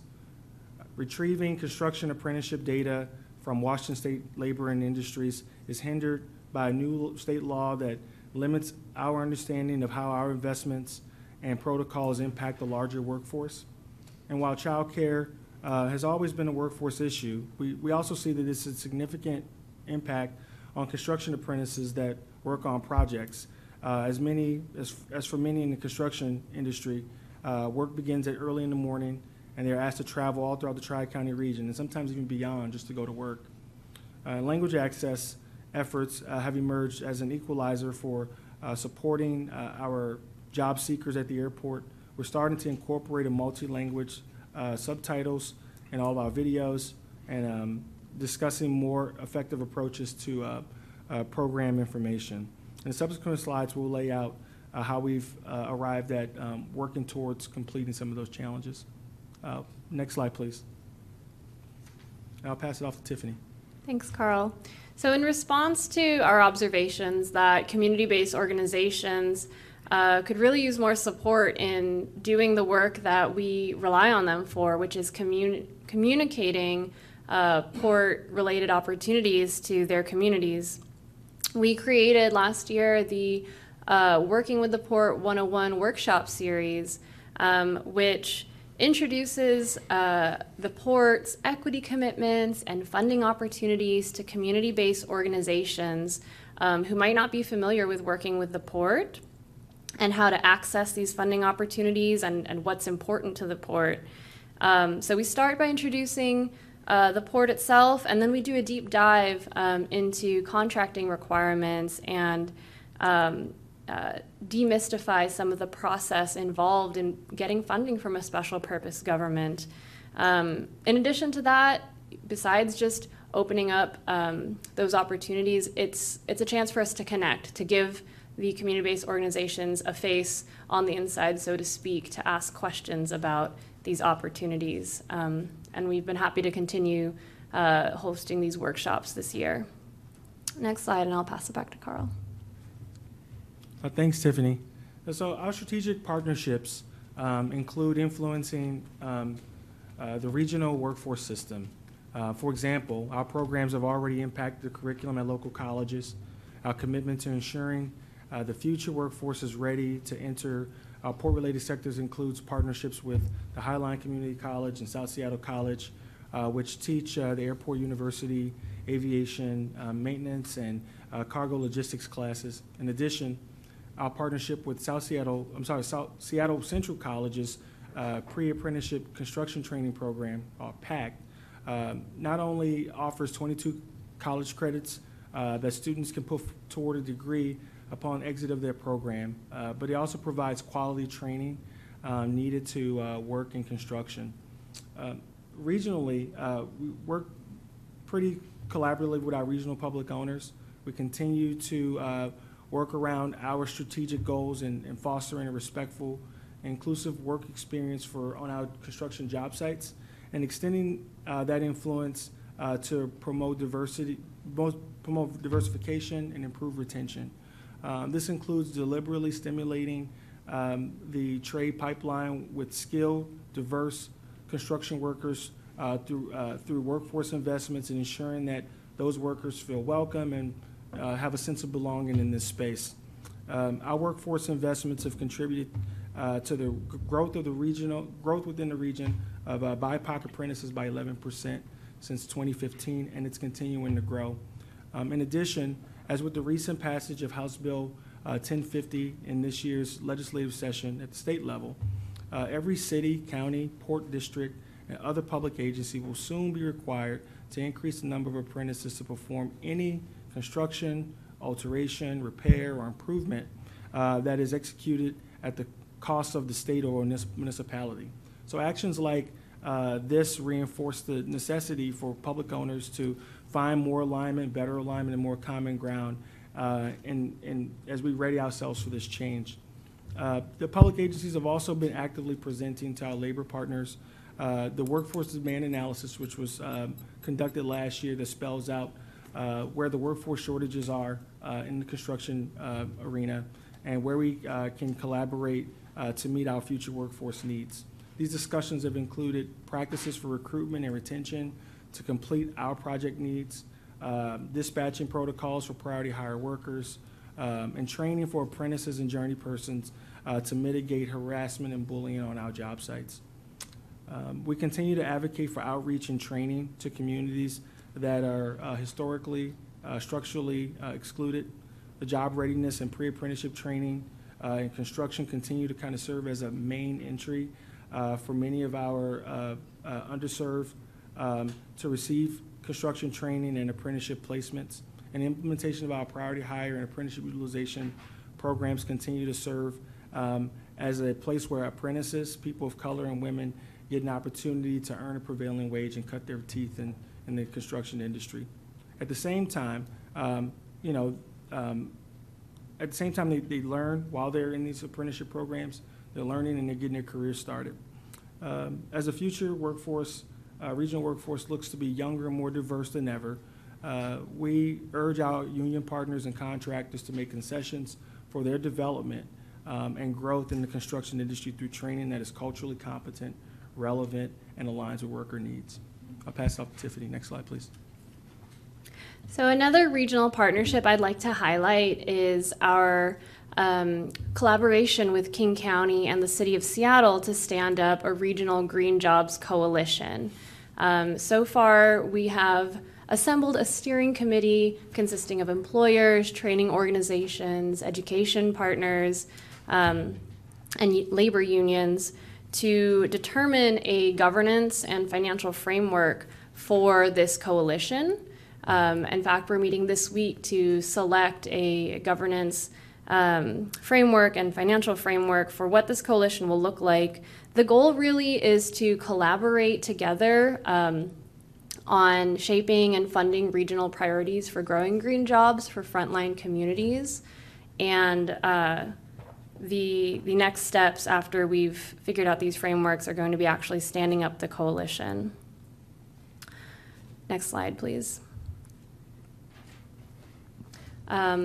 So I'd like next to talk about some trends that started last year, but we're excited to see continue moving forward this year. The Duwamish Valley Green Jobs Corps started a couple of years ago without a lot of involvement from the workforce development team, and really excelled with on-water environmental education and natural resource experiences centered around habitat restoration along the Duwamish River. However, last year, I was able to collaborate with Dirt Corps on the curriculum to offer the youth a series of workplace tours, both in aviation, environmental careers. So the photo on the left is us learning about stormwater management at the airport. And then on the photo on the right, we are visiting the Maritime Institute for Training and Graduate Studies and using the Maritime Navigation Simulator. This year, I'm happy to be able to continue this partnership with Dirt Corps and actually offer weekly worksite tours for more holistic, career-connected learning in green jobs across port-related industries. Next slide, please. And then, of course, last year we kicked off our Youth Maritime Career Launch Program. Our three partners are Urban League of Metropolitan Seattle, the Polytech, and Washington Maritime Blue. Urban League is in collaboration with Sound Experience and the Seattle Skills Center, and Maritime Blue is working with Evergreen Goodwill, El Centro de la Raza, and Ciliana Consulting. You can see our partners were able to visit Pier 69 at the beginning of this year and thank Commissioner Mohammed personally for her championship of this work. Partners have completed the first phase of this program, which is roundtable meetings with maritime employers, and they have begun penciling soft agreements with those employers to eventually place interns. Maritime skills training and general career support is taking place this summer. You heard Robert speak to that earlier from Maritime Blue. And later I'll have one of our partners from Urban League speak to this collaboration as well. We've already learned a lot about the capacity of this industry to place interns and are making adjustments to this program that'll help us better support youth in the following 2 years of this pilot program. And I look forward to keeping you all updated as we continue to implement this amazing program. Next slide, please. And I will pass it to Luis. Thank you, Tiffany and Carl. I just wanted to give you a brief overview of the 2023 priorities. We are almost at the half-year point, and therefore it is appropriate that we tell you where we are so far. Next slide, please. So we continue to invest in all port sectors that we have as priority sectors: maritime, construction, aviation, and green careers. We also want to ensure that navigation and retention services are added to our contracts. Not only we want people to be trained, but we want to walk with them for 2-3 years and see what barriers they encounter once they are trained. We also want to continue the analysis of green jobs, so we can learn from the data where our funding can be most effective. Language access programs is something that I am very engaged in with partners across the region. The City of Seattle has a great program, and Commissioner Mohammed, you have been working with the Immigrant and Refugee Office and a great program, and we're trying to learn from other jurisdictions how they work with immigrant refugees to implement at the Port of Seattle something that makes sense for us. Developing a program to support taxi drivers who want to continue to be better taxi drivers or may be interested in pursuing another career. We know many of them bring incredible skills from their home countries. And as an immigrant, it is always great to know that someone wants to help me improve my own skills. We'll continue to evaluate new sectors, perhaps transportation, manufacturing, into the future. So I'm going to turn it over to Carl for the final slide before our speakers, and we'll try to. Oh, thank you, Luis. And so the implementation of our workforce strategies begin with outreach. We recognize who our programs are supporting, the opportunities they offer, always draw us, and the opportunities they offer always draw us back to our communities. Their input is critical to our success in this work and continues to inform our strategies. Through our workforce investment programs and partnerships, collaborations with other public agencies, and direct engagement, we express our equity policies and programming with the advancement and development of our communities in mind. Our team is home when we're involved in sharing information with our communities about how to access our workforce development programs, building relationships and providing program guidance to other public agencies and community-based organizations, especially those that support our refugee and immigrant communities, participating in roundtable discussions and sector-based workforce sector collaborations like Tiffany's Green Jobs Steering Committee or the pre-apprenticeship, regional pre-apprenticeship collaboration, working with internal departments like external relations and our talent connections team in HR to promote internships and training opportunities within the framework of career-connected learning, and inviting our consultants and our partners to share their platform with our communities at events that we host or events that we become aware of to increase our rate of outreach and bring those folks into these workforce sectors. So we're really excited about continuing this work and continuing our efforts to provide outreach and support to our folks. I'll pass it off to Luis. Commissioners, we have several folks who, 3, 4 maybe, who will speak. But if you have any questions before they come to the mic, and what we're going to do is we're going to allow them to use these 3 mics. We have, I think, 3 individuals. But if you have any questions now or wait until after, your pleasure, Commissioners. I think we'll go ahead and take a couple questions now, recognizing Commissioner Mohammed. Okay, we can wait if you want to. You can hold on to them. No, it's okay. Okay. Jump right into it. Well, first of all, I want to thank you guys for the work that you do. I've participated in a number of the roundtable meetings and also just been a thought partner to many of you guys. And so I just want to express gratitude to you first. The questions that I had were, one, around, I know language access gets called out a lot in the planning or the 2023 priorities.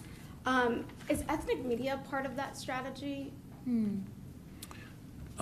Media, one way the media can be helpful is the ethnic media, as we refer to them. They can be a megaphone for us and our programs, but we're also using community-based organizations to help get the information to the right communities. For example, I have a contract with Partner in Employment, and they serve the immigrant refugee communities, and they help translate the job requirements at the airport in the languages the community speaks. But the media should be indeed part of it, not only the media, but the Port of Seattle own blogs and information, and we're going to be working with communications to hopefully introduce multi-language information available to them, if that is the question. I appreciate your answer. I mean, you point out in slide 9 the capacity issues with nonprofits, and I recognize that as well. There's often they're overworked, underpaid Yes. in the work that they do, and I think it's something to think about. Yeah. Combining that strategy around language access with ethnic media, because they do amplify that work. And I know you mentioned the Seattle Office of Immigrant and Refugee Affairs, Yes. and that is a strategy that Perfect. we often implement, and it's one that I recommend. And then the other thing that I wanted to ask is, there wasn't really a breakdown of the goals for the nonprofit organizations that you guys do contract with. Is there an expectation of how many people they're supposed to reach? Are those goals being hit? Are they under? How do we measure the investments that we're putting in? So we have, on an annual basis, conversations with our contractors that provide the services, and in fact, in their contract, they're required to meet milestones of number of people trained, number of people placed into either apprenticeships or jobs, like the Airport Employment Center. We already know what the expectation is for 2024, although it will change depending on the growth of the airport. But in construction, Carl, who manages construction, has those requirements as part of the contract, and we track those on a regular basis. Maybe we need to do a better job at letting you know where that is. But it is included as a requirement. Yeah, those goals are being met based on our contract milestones and based on, right, I think one of the concerns that we have is we wish we could do more, but there's concerns with capacity. When we think about training organizations, pre-apprenticeship training organizations, job readiness training organizations, there's some concern about whether or not they have the capacity to do more because they need more funding, in order for us, especially in construction, to continue to meet our future workforce demands. Right now, I believe we are at 4.4%, which is, steadily gone down since 2015, where we were at 10%. And our direct contribution to supporting those pre-apprenticeship training programs and job readiness training programs are contributing to that success. However, as we continue to, when we think about infrastructure funding and the impact that will have on the number of projects that'll be up, we'll need more workers. We want to make sure that our training organizations, pre-apprenticeship training organizations, job readiness training organizations are able to kind of meet those demands, and meet our future demands. What you all. So the answer is yes. They are meeting, Yes. the organizations that we are contracting with are meeting those goals. But Yes. they are Thank indeed. you. That concludes my questions. Yeah, those are contractual obligations. Commissioner Feldman.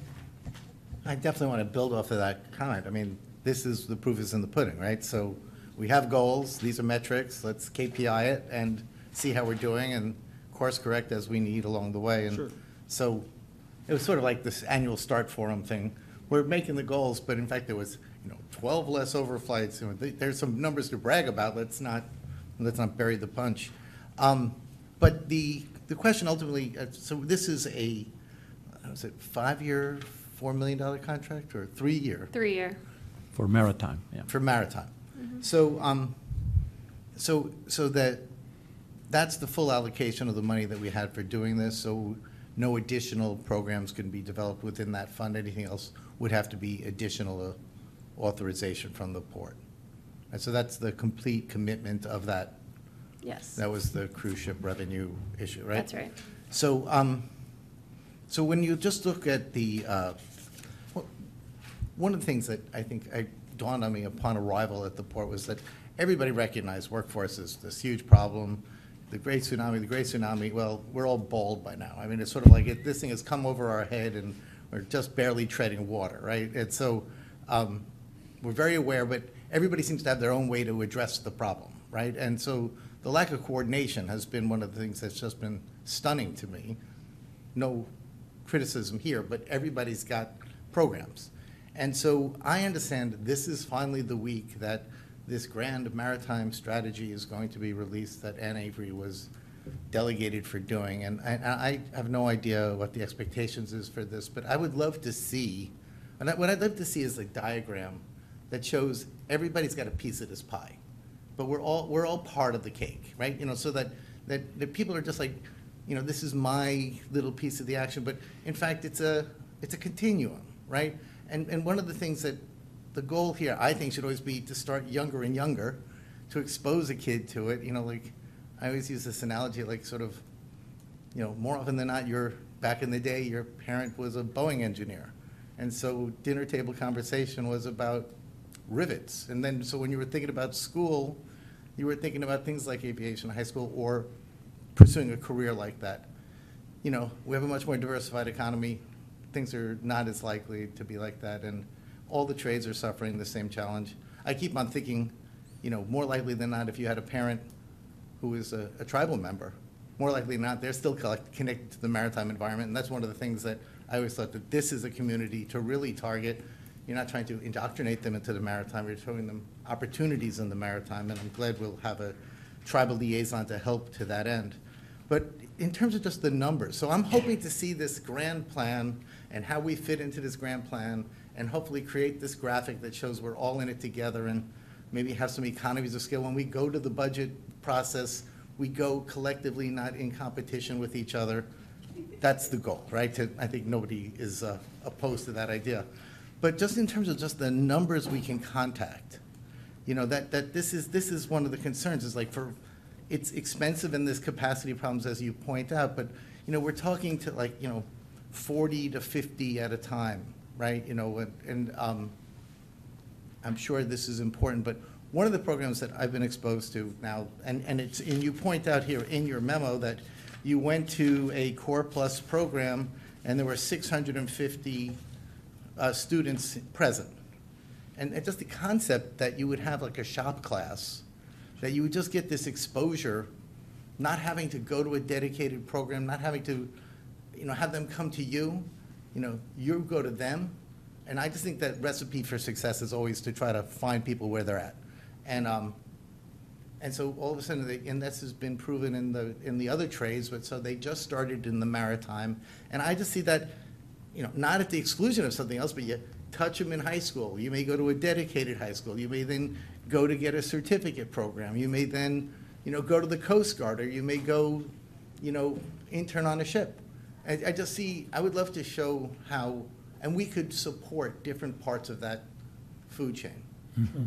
But I just think it would be really helpful for us to see that kind of picture. And I think it's also important for all the people that are dedicating themselves to this work to see themselves in that chain of command, or chain of collective nature, whatever it is.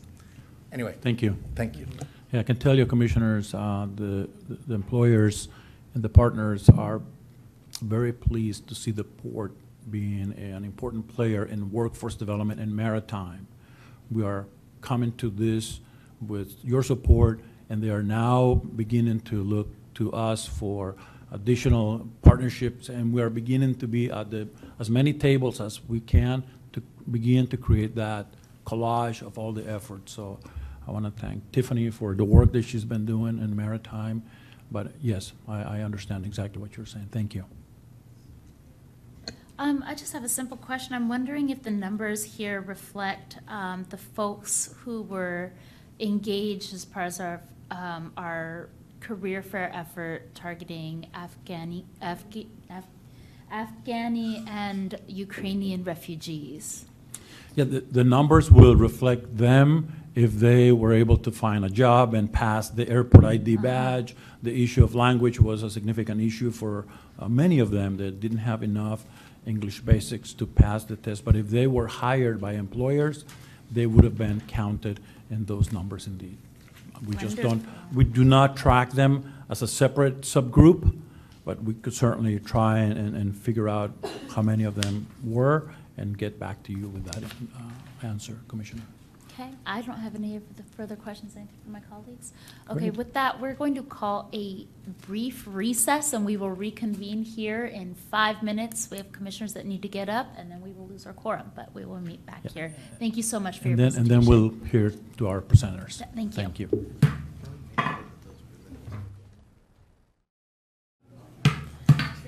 This is Commission Vice President Toshiko Hasegawa reconvening our public board meeting. The time is 2:04, and we can continue with our presentation. Actually, I'm gonna leave my seat so somebody can shift down this way for you. Wait, everybody has a mic. No, that's not a mic. It's not a mic, okay. Is it on? Come on in. Yeah, it's on. Okay. Okay, and then I just want to note for the record that Commissioner Calkins exited the meeting about 1:30 this afternoon. Yeah. Okay. Take it away. Thank you, staff. Okay, mics are on. Very good, Commissioners. Sorry, Tiffany. Yeah. So we can present great numbers and information, but it's always great to hear from those that benefit and are part of our community partners. So Very good. And just so that you know, as a point of order, we will lose our quorum at 3 p.m. Okay. and that will be our hard stop. So let's make our way we are through. not gonna take too much time, and because you have one more presentation after this. So let me start with the construction team members who will get us started, and I'll let them introduce themselves. Yes, hi, good afternoon on this much cooler Tuesday. I'm Mariana Hike. I'm the Pre-Apprenticeship Outreach and Retention Coordinator for the Northwest Carpenters Institute. Just want to give a little bit of background of our program and what we've done in partnership with the Port of Seattle. So we are really fortunate that as a Carpenter's Apprenticeship, we have our own in-house state-recognized pre-apprenticeship program where we focus on crafts specific to general carpentry, interior systems, which is our drywall, acoustical ceilings, metal stud framing, pile drivers, which do a lot of docks, bridge work, heavy highway, things like that. And then we are getting ready to pilot with the new green energy grant that we got, Millwright Pre-Apprenticeship. So in that 3 weeks, obviously we give them craft-specific training on what they'd be doing subjective to like a first-year apprentice. We teach them a lot of soft skills, like what does it mean to have a good attitude, showing up on time, the realities of the job site, financial literacy. We team up with Qualstar Credit Union to teach them the basics of how to set up a weekly budget, checking account, savings account, how to build credit, things like that. Successful graduates will get direct entry into the apprenticeship program. We purchase their first year tools, which is roughly about $700 for a first year complete tool set. We also give them $50 a week in gas cards, as well as buy their work clothes, their work boots. And then we have a mentorship program that we embed into the pre-apprenticeship and then well throughout their 4-year apprenticeship program. So we continue that because retention is pretty crucial to us. Because of the funding that we've been able to obtain in partnership with the Port, we've been able to train, and this is a total of our our pre-apprenticeship, and then I'll break it down more specifically to this current cohort funding that we have. We've been able to train and bring in 234 pre-apprenticeship graduates into the apprenticeship program. Of that, we have been able to bring in 37 women, which is 16%. We've been able to bring in 141 people of color, which is 60%. We've been able to bring in 17 veterans, which is 7%, as well as 4 reservists, which is 2%. Right now, we have brought in 81 of our graduates that reside in those economically distressed zip codes, and we're sitting roughly about 70% retention, and that's since we became state recognized, which is in 2017 we became state recognized. More specific to the Port of Seattle, we had been awarded 3 total cohorts. Our first cohort, we trained and graduated 12 students. Of the 12 students, we had 2 women, and 6 of our graduates were of our BIPOC community. And everybody's working now, which is huge. We are also we're actually getting ready to host a pile driver pre-apprenticeship cohort at our Kent Training Center. That class is set to begin on July 10th. And then we're going to host our final cohort focused on general carpentry, and that's also going to be at our Renton Training Center. So those dates are to be determined. Obviously, I'm going to encourage that our commissioners come check it out. We're just right down the road. Kind of take a look at what we're doing, get to meet the students, get to meet our instructors.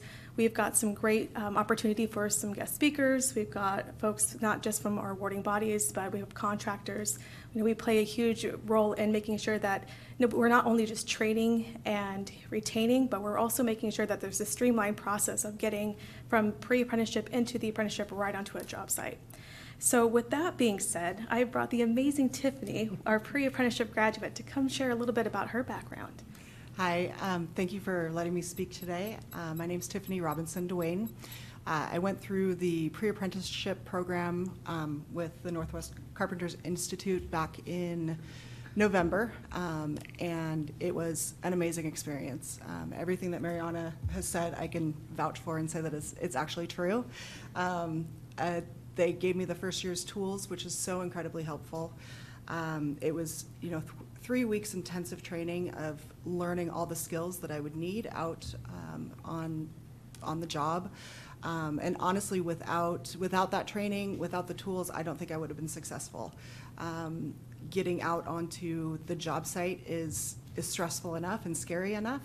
But because I had all of this training, I really felt capable and like I could, show up and know how to do at least the beginner stuff and be able to listen and learn more with the journeymen and journeywomen that I was working with on site. The gas card was incredibly helpful too. It's an amazing program and was incredibly helpful. Becoming an apprentice, carpenter apprentice, has been kind of a lifelong dream of mine, and finally being able to do that has really been wonderful. It starts out at a living wage and is going to, continue on to an incredibly nice wage. The benefits, I have a family. The benefits are really amazing. It's been a wonderful program, and everyone I talk to, I tell about this program because it's been so incredible for me. And I have kids at home, and they are enjoying watching me learn all these new skills. We got chickens this spring, and so I'm building a chicken coop and building some raised garden beds. And just yesterday, I was showing our 14-year-old, all the things I'd been working on for the day, and he said, "Wow, our yard's starting to look like we're millionaires." So it's been an amazing experience for me, and I'm so thankful that I got this opportunity and that I'm able to start, a little bit older, but able to get out there and start this new career that I have dreamed of being able to do for my entire life. Yeah, so, if I could just add one last mini comment to that, because of funding such as, the Port of Seattle, we've been able to help to train, obviously, individuals that are underrepresented and come from underrepresented communities. With the funding, we've been able to train and bring in, more women and our people from our BIPOC community. So a huge thank you, because without your support, this could not happen, truly. Thank you very much. One of the important elements is retention and navigation support for a number of years so they continue on their path and continue to be successful. So we provide what we call wraparound services as well that allow us for money to be used for tools and other maintenance items. So next, I'm going to introduce our virtual person, Grace Dolente from the Urban League. So you're on, Grace. Hello, everybody. My name is Grace Dolente. I'm the Youth Engagement Coordinator with the Urban League of Metropolitan Seattle. And we have a partnership with the Port of Seattle to introduce the new Youth Maritime Career Launch Program. And this initiative provides an opportunity for underrepresented youth and young adults employment opportunities with employers that we're working with in the maritime industry. The whole goal of this program is to establish an employment pipeline to diversify the maritime workforce and get our young adults into entry-level jobs. Students who go through our program will go through job readiness trainings, other maritime trainings and certifications necessary based on their internship to be successful for the 3-month internship this summer and fall. Not only are we helping guide our youth to self-sufficient wage careers, but we're also tackling generations of insufficient diversity, equity, and inclusion in the industry. And I want to thank the Port of Seattle, Tiffany, and Commissioner Mohammed for this partnership and the investment in our youth and young adults in our community. Thank you. Thank you, Grace. Last but not least, we have Dinah Romero, who is a student in the Aviation Maintenance Technician Program, AMT. She is going to be a great aircraft mechanic, and then beyond that, she'll be something else. But I'm going to let her speak about her experience. Dinah, thank you for being here. Thank you. My name is Dinah. I started the AMT program when I worked at the airport. I saw a flyer and I was like, oh, this seems interesting. So I'm just going to try it out. And I fell in love with it. And so now I'm in the second year of my program. I had a baby while I was in school. So I was 9 months pregnant doing sheet metal and all of that stuff. It's a really great program. I think there's 5 women in my class, and that's a lot. I've learned so much about just working around with the plane, and my teachers are amazing. They help you. They don't want you to fail, and so they'll help every step of the way. And I'm done with my airframe portion, so they're still helping me take my FAA test this Friday. And yeah, I just really want to say this program really helped me out. I just wanted a better career, and if it wasn't for that flyer, I don't know if I've learned about this program, or I didn't even know mechanics existed. So, so it was really cool to see, like, oh, this is what's it about. So yeah. Thank you, Dinah. And South Seattle College tells us that because of our pipeline of students that we're bringing to the college, they have seen more women of color and people of color register in what used to be a traditionally white male program, the aircraft mechanics. So Dinah, you're part of an important group, so thank you so much. So commissioners, with that, we are done with our presentation. Thank you very much. Thank you. That was truly wonderful, and we are rooting for you. And thank you so much for coming to share your personal testaments with us today. Thank you for having us. I will turn to my colleagues and see if they have any questions for the group. No? It's just great to see you in person and to tell us firsthand. And while I want the data, this is even better. So thank you so much. Yes, thank you. And Commissioner, I wanted to add in, because we talked about a little bit about the Core Plus. So one of the big things that we're doing June 26th, 27th, and 28th at our Kent Training Center is we're partnering with Core Plus because the United Brotherhood of Carpenters has a OSPI recognized curriculum called Career Connections. So we're inviting all the schools across the state to come learn. We're going to have Apprenticeship 101. Learn how we can better support our schools. The contractors are going to be there. We're going to build out a project. Might be a good opportunity for you to come meet some educators and kind of take a look at what we're doing in the construction industry, so we can get that, as we talked about, out into not just high schools but K through 5 and the middle school age demographic as well. Can I ask? Commissioner Mohammed, do you have questions? So did you see a physical flyer or electronic flyer? Both. So I used to work for Alaska Airlines, and they would be like, oh, join this program if you want to, it's free. And so they would be constantly like telling us, and there'd be flyers everywhere in the hallways. And so that's how I knew about it. Very good. The importance of flyers and outreach. So I'm wondering, for staff, how many languages is that flyer translated into? We're making sure the information is provided to our communities and our workers at the airport in the 4 or 5 languages that are more important. So we are on top of that already, Very Commissioner. good. So, Very indeed. good. Thank you very much. Anything else from my colleagues? Commissioner Mohammed. Well, thank you guys for sharing your stories. It was really inspiring. I love the fact that you saw a flyer, and I think you made the point about education. It's a good thing that you were exposed through that flyer, but I just feel like people should know about this from a really young age. And so to your point about connecting with our education systems and our schools will be really important. Someone can choose not to go down that path, but to find out a little as they're an adult, I just feel like is a huge missed opportunity. And to close that gap, we have to be more intentional in partnering with our school systems. And so, however, as a commission, we could be supportive in that. We'd be happy to. Or just get your work clothes on and come build a Adirondack chair. Will that solve that problem? I doubt that. Thank you very much. Sorry, one more question. For high school students that are interested for opportunities coming up this summer, it's just around the corner. Is it too late for them? Oh, I'm sorry. Can you like high school students that might be interested in opportunities over the summer and around the corner? No, absolutely not. I can tell you, and I can obviously only speak on behalf of the carpenters. I mean, we have over, 30 articulation agreements with schools across the state. Cool. And it's Eastern Washington as well. So we are constantly outreaching to the CTE directors, even schools that maybe are not CTE approved, but have a construction somewhat based program or looking to develop and getting out to the schools and figuring out how can we support you, how can we get you exposed to the trades. So no, I think it's still good timing. Awesome. Okay. Thank you, Commissioners. Thank you very much. Thank you. Very good. Clerk Hart, please read the next item into the record, and Executive Director Metrick will introduce it.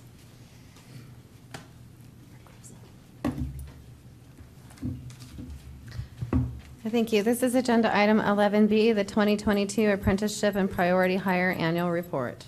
Commissioners, this presentation will share the successes and challenges of our apprenticeship and priority hire program and offer a look forward on how we can enhance and improve this program for more community impact. For 2022, the Port exceeded our overall construction workforce development goals for our capital projects. Geez, I think every time they put my talking points down, they take away the speaker's first points. You know, Very to good. say that, so very good. So our presenters are Janice Zahn, our Director of Engineering, and Samuel Pierce, Apprenticeship Program Manager. I think Sherry Cook is available for any questions, Construction Labor Manager. So Janice, I believe I'm turning it over to you. And just a point of Yes. order before you get started, Janice, is that we have a hard stop at 3:00 p.m. So just be aware of the time there. Okay. Thank well, you. thank you. Yes, we're excited to come before you and give you an update of how we did in 2022. I know you heard some information about how we've been building investments with Port dollars and stories, and now we're going to show you some numbers and data. Next slide. And what you'll see is that it is a cross-department effort to do this work, and you can see all the different partners amongst the Port employees that are embarked on this work together. Next slide. So as we have been doing this work, it is grounded in the resolutions that was adopted by the Commission several years ago, both for apprenticeship and priority hire programs, centered on improving access to these quality family wage careers in construction that you've already heard about previously. Next slide. So for 2022, what you'll hear from Sam is that we've had 40 projects where we've had apprenticeship within it. We have 22 projects with project labor agreements, and of those, 10 of those projects have priority hire embedded within it, and he is going to walk you through how we did in 2022. Next slide.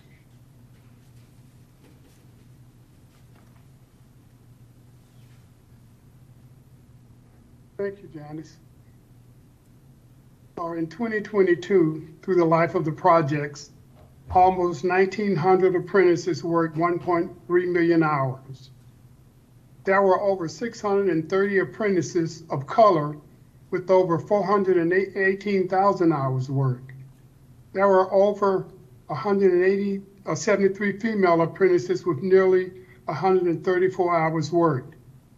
In 2022, 93 priority hire workers earned $925,000 in wages and benefits. 404 apprentices earned over $6 million. $180 million construction payout to contractors in the priority hire and apprenticeship program, with over $35 million paid in construction workers' wages. Next slide, please. Now, this slide shows the historical performance of the last 3 years. You will see increases in apprenticeship utilization, and we can attribute that to the participation of my position, along with the providing real-time data to contractors on a regular basis.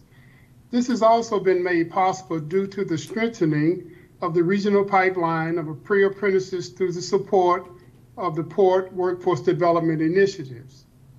In 2022, there was an increase in non-PLA craft-specific projects.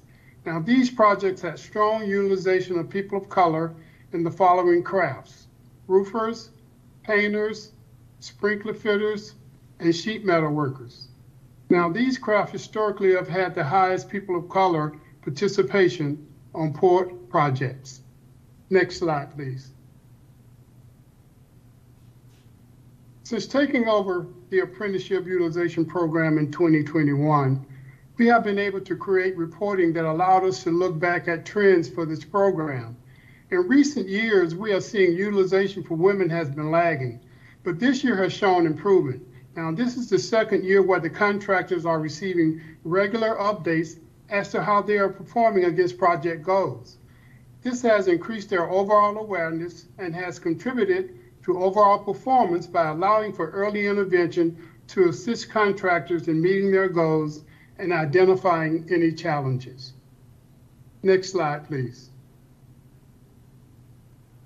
In 2022, The Port Major Construction Project provided opportunities for almost 400 apprentices across 50 different crafts. The crafts that utilized the most apprentices were those on the right. On the left, you can see the other crafts that contributed significant numbers of apprentices. We want to take this opportunity to thank our labor partners for all of their efforts to provide quality workers and help grow the workforce in this region. Next slide, please. Now I would like to focus on the other program we administer, the Priority Hire Program. Now, this program requires port contractors to hire workers from economically disadvantaged areas. The zip codes for these economically disadvantaged areas are defined by King County using the 3 criteria shown here. The goal for Priority Hire is an overall goal of 20% of total hours of each project each year to be performed by Priority Hire workers. There are no sub-goals in place for Priority Hire at this time, but we will be rolling out a 5-year plan on Priority Hire goal percentages increases, as well as sub-goals of people of color, women, journey persons, and apprenticeship utilization. Next slide, please. Now on this slide, you can see the 42 Priority Hire zip codes currently in place. And in a couple of slides, we will show you a map specific to Priority Hire workers. Next slide, please. Now, this slide provides a breakdown of 2022 performance of our Priority Hire program. We had 10 projects with Priority Hire goals. There were 93 Priority Hire workers who were paid nearly $925,000 in wages and benefits. Now, this was the second full year of administering the Priority Hire program.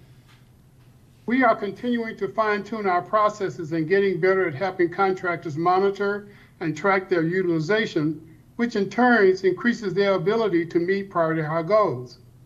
We have developed an effective reporting system that gives the port and contractors real-time Priority Hire metrics at least weekly. From there, we can collaborate to assist our contractors if they need help finding Priority Hire workers, or we can identify other issues that need to be addressed. Next slide, please. Now, this chart shows where these workers live. The light color indicates the lower number of hours from the zip code, and the darker color indicates a higher concentration of workers, hours. Now, contractors are sharing with us their challenges in the Priority Hire goals, including in this region, there are currently 5 public owners with Priority Hire programs seeking to utilize the same Priority Hire population. There are not always enough qualified Priority Hire workers to meet contractors' demands, while at the same time, not enough training slots to meet the demands for people who want to explore construction. We continue to support Workforce Development Group to find and implement solutions to address these issues, and we plan to investigate how unions are implementing this program and dispatching workers to identify opportunities. Next slide, please. You can see in the 3-year historical performance that we had more Priority Hire projects, resulting in an increase of Priority Hire workers. Next slide. Thank you. The Commission resolution requires tracking of Priority Hire by apprentices and journey workers. We also track by gender and ethnicity, but we do not have sub-goals set for women or people of color at this time. Now I'd like to turn it over back to Janice, the report.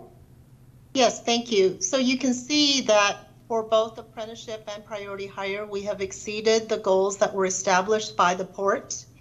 And then as we look at our ongoing and upcoming work that's on the next slide, that some of the work that we are going to be embarking on, Sam talked about, of establishing sub-goals for journey workers and apprentices, also aligning project goals by project instead of by year to make it more consistent.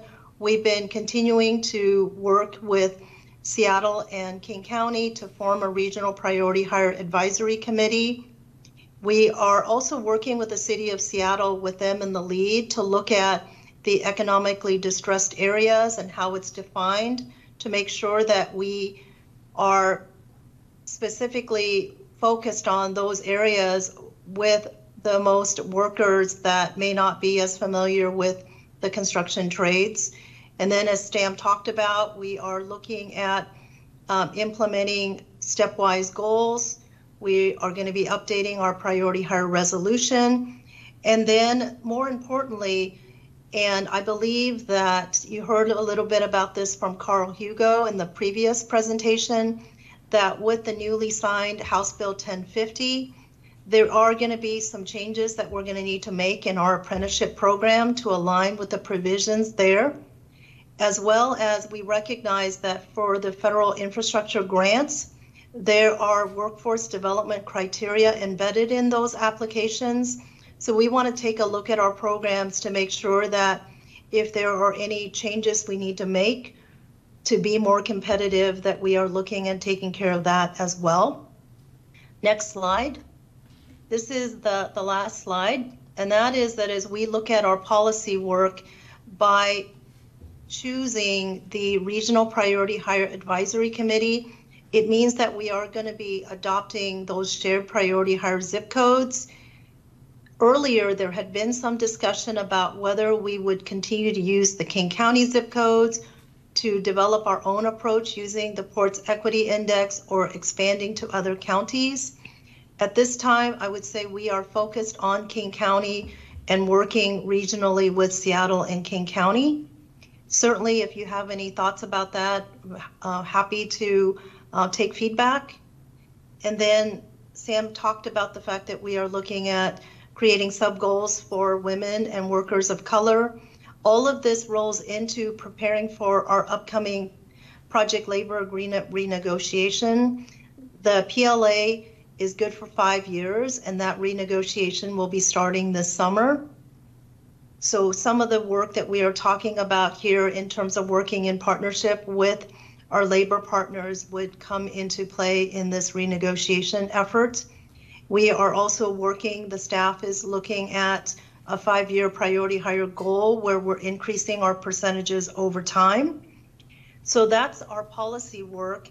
I will just conclude by saying that we couldn't do this work without both our internal partners across departments, with the Workforce Development Department, as well as Labor Relations, as well as our regional partners outside the port. We plan together, we talk about different policies and goals together. And then related to, as we bring more women and workers of color onto our job site, a couple of things that we've done is we now have a culture of care video that is shown to all of the construction workers that come onto our job site at the safety orientation to make sure that we set clear expectations about what a acceptable work site grounded in culture of care looks like. And we also have, for the first time, our construction safety manual has been translated into Spanish, knowing that our largest BIPOC workers working on port construction projects at this time are Spanish-speaking workers. So I will stop there and take any questions that you might have. Muy bien, gracias. ¿Tenemos preguntas de mis comrades? No sé. Yes, Commissioner Fellman. Thank you, Janice. I had a couple of questions, and one seems I must be missing something. So when you say we are meeting the goals, I don't see on that histogram where the goals are. I mean, we are achieving increasing performance, but what are we measuring it against? So that's yes. So the priority hire goal is 20%, and we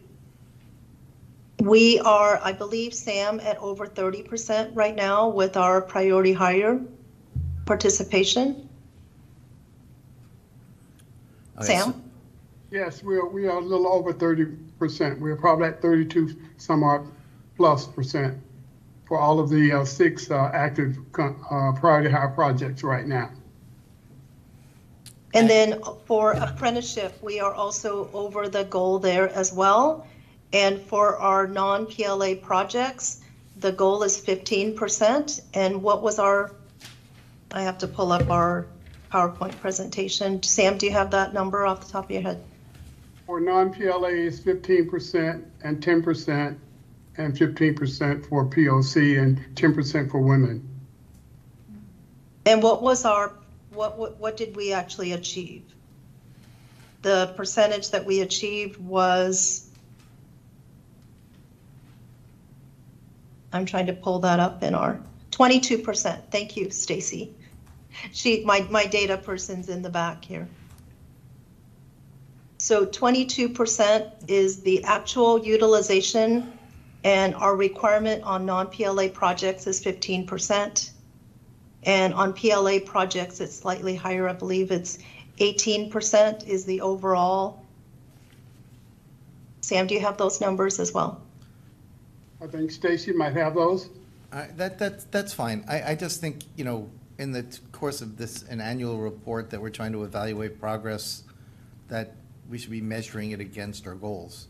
And so just for clarity, I see the trends, that's good, but it's to the degree that they're meeting or exceeding our goals. I'm glad we have the goals. I just don't see them as a metric by which we're measuring against. And then, but in the trend data, when we look at the apprenticeship historic performance trends, where you have the time series from 2015 to 2022, it's interesting that the people of color apprentices peaked at 2020, and so I'm just wondering, is there a reason for that? It was up at over 37%. We're currently at 34%. You know, it started at 25%, so we're still ahead of the game. But is there any way you could help explain what were we doing so well in 2020?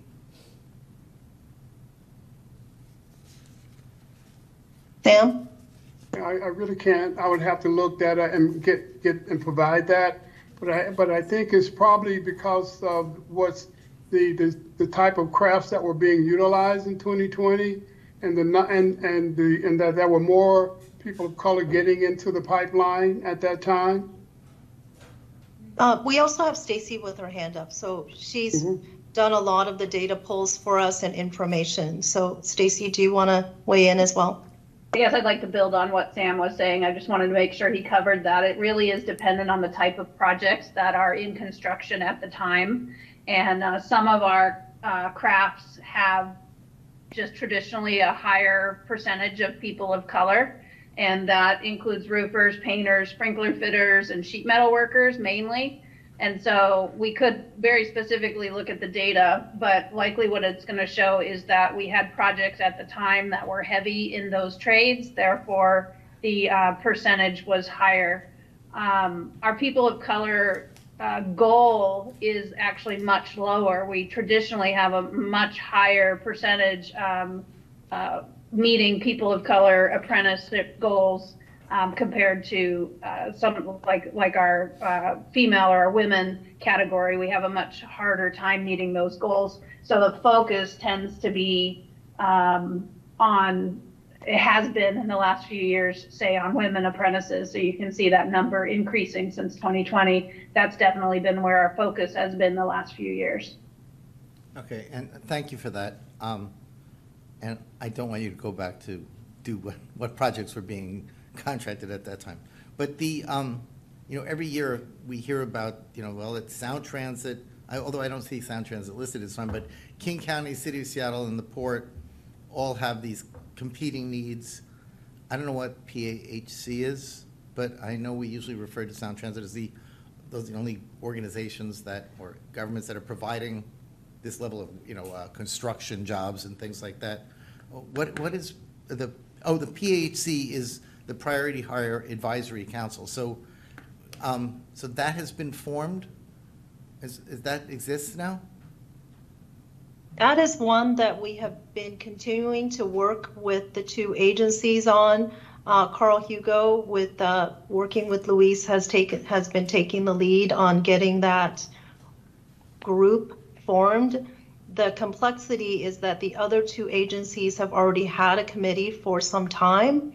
So actually trying to get the other two agencies and their own staff to be ready for this regional priority hire and any additional policy action that they might need to make sure that happens. The city of Seattle does not have any language that precludes them from having a regional one. King County's language requires them to specifically go back and make that ask of their council. Well, I see inimicable sense that you've identified this for years. To do that, if we can help legislatively, politically, whatever, to help make that point. And I also like the fact that if we're going to play together in the pool, that we should use whatever zip code numbers that they're doing so that we are at least all reading off the same page, especially if we are later to the table. But thank you very much for your work. Very good. Thank you very much. Yes. Thank you. I guess my only question is, how do we report back our data, our successes, our lessons, our strategies to our labor partners? So we meet on a monthly basis with our labor partners. We have a labor management meeting where we talk about how we're doing on our projects, and we have a back and forth discussion with them. So it is a monthly basis. We also share with them the upcoming projects so they know what's coming and are thinking about their pipeline of workers and what we need to meet the needs of our projects. And then is there a feedback loop from the workers themselves about what worked in either recruitment or retention, particularly from women, where we had a really intentional strategy to be able to close that gap, and it seems we've done well? Yeah, so I would say we do have a discussion about that. And in particular, I will bring up the baggage optimization project where we had seen that their numbers were not reaching the 12% women.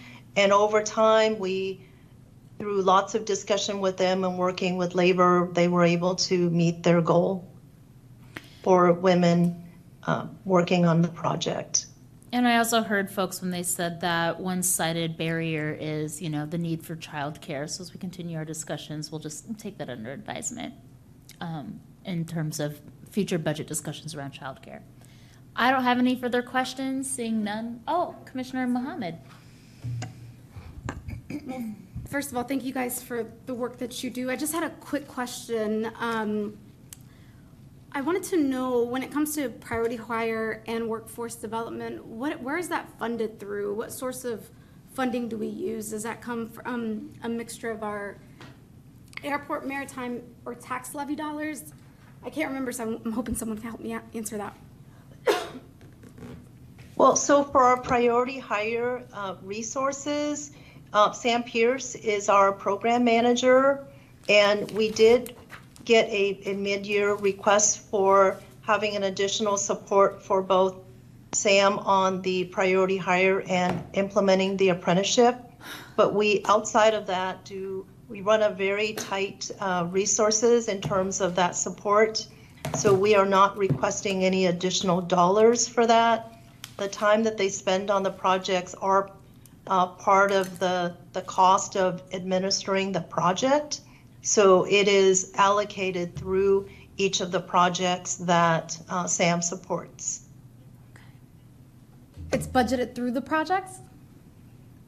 Well, it is part of the staff cost to support the project. So when SAM is working on talking with the contractors about how they're doing with priority hire and that effort. So we do not have a separate budget for where does the staff cost come staff from? time.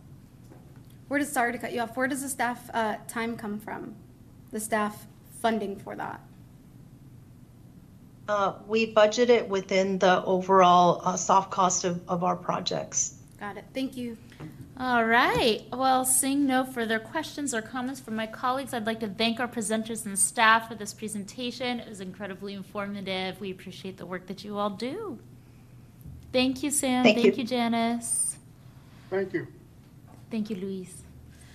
And that concludes our business meeting agenda for the day. Are there any closing comments at this time or motions relating to committee referrals from commissioners? Seeing none, I think Executive Director Metric has an exciting update for us. Yeah, I have two things I'd like to mention, commissioners, and thanks for your time this afternoon. Two of them is some breaking information from about some awards at the Airport Minority Advisory Council Airport Business Diversity Conference taking place in San Antonio, Texas. And I just, there's a couple things that happened.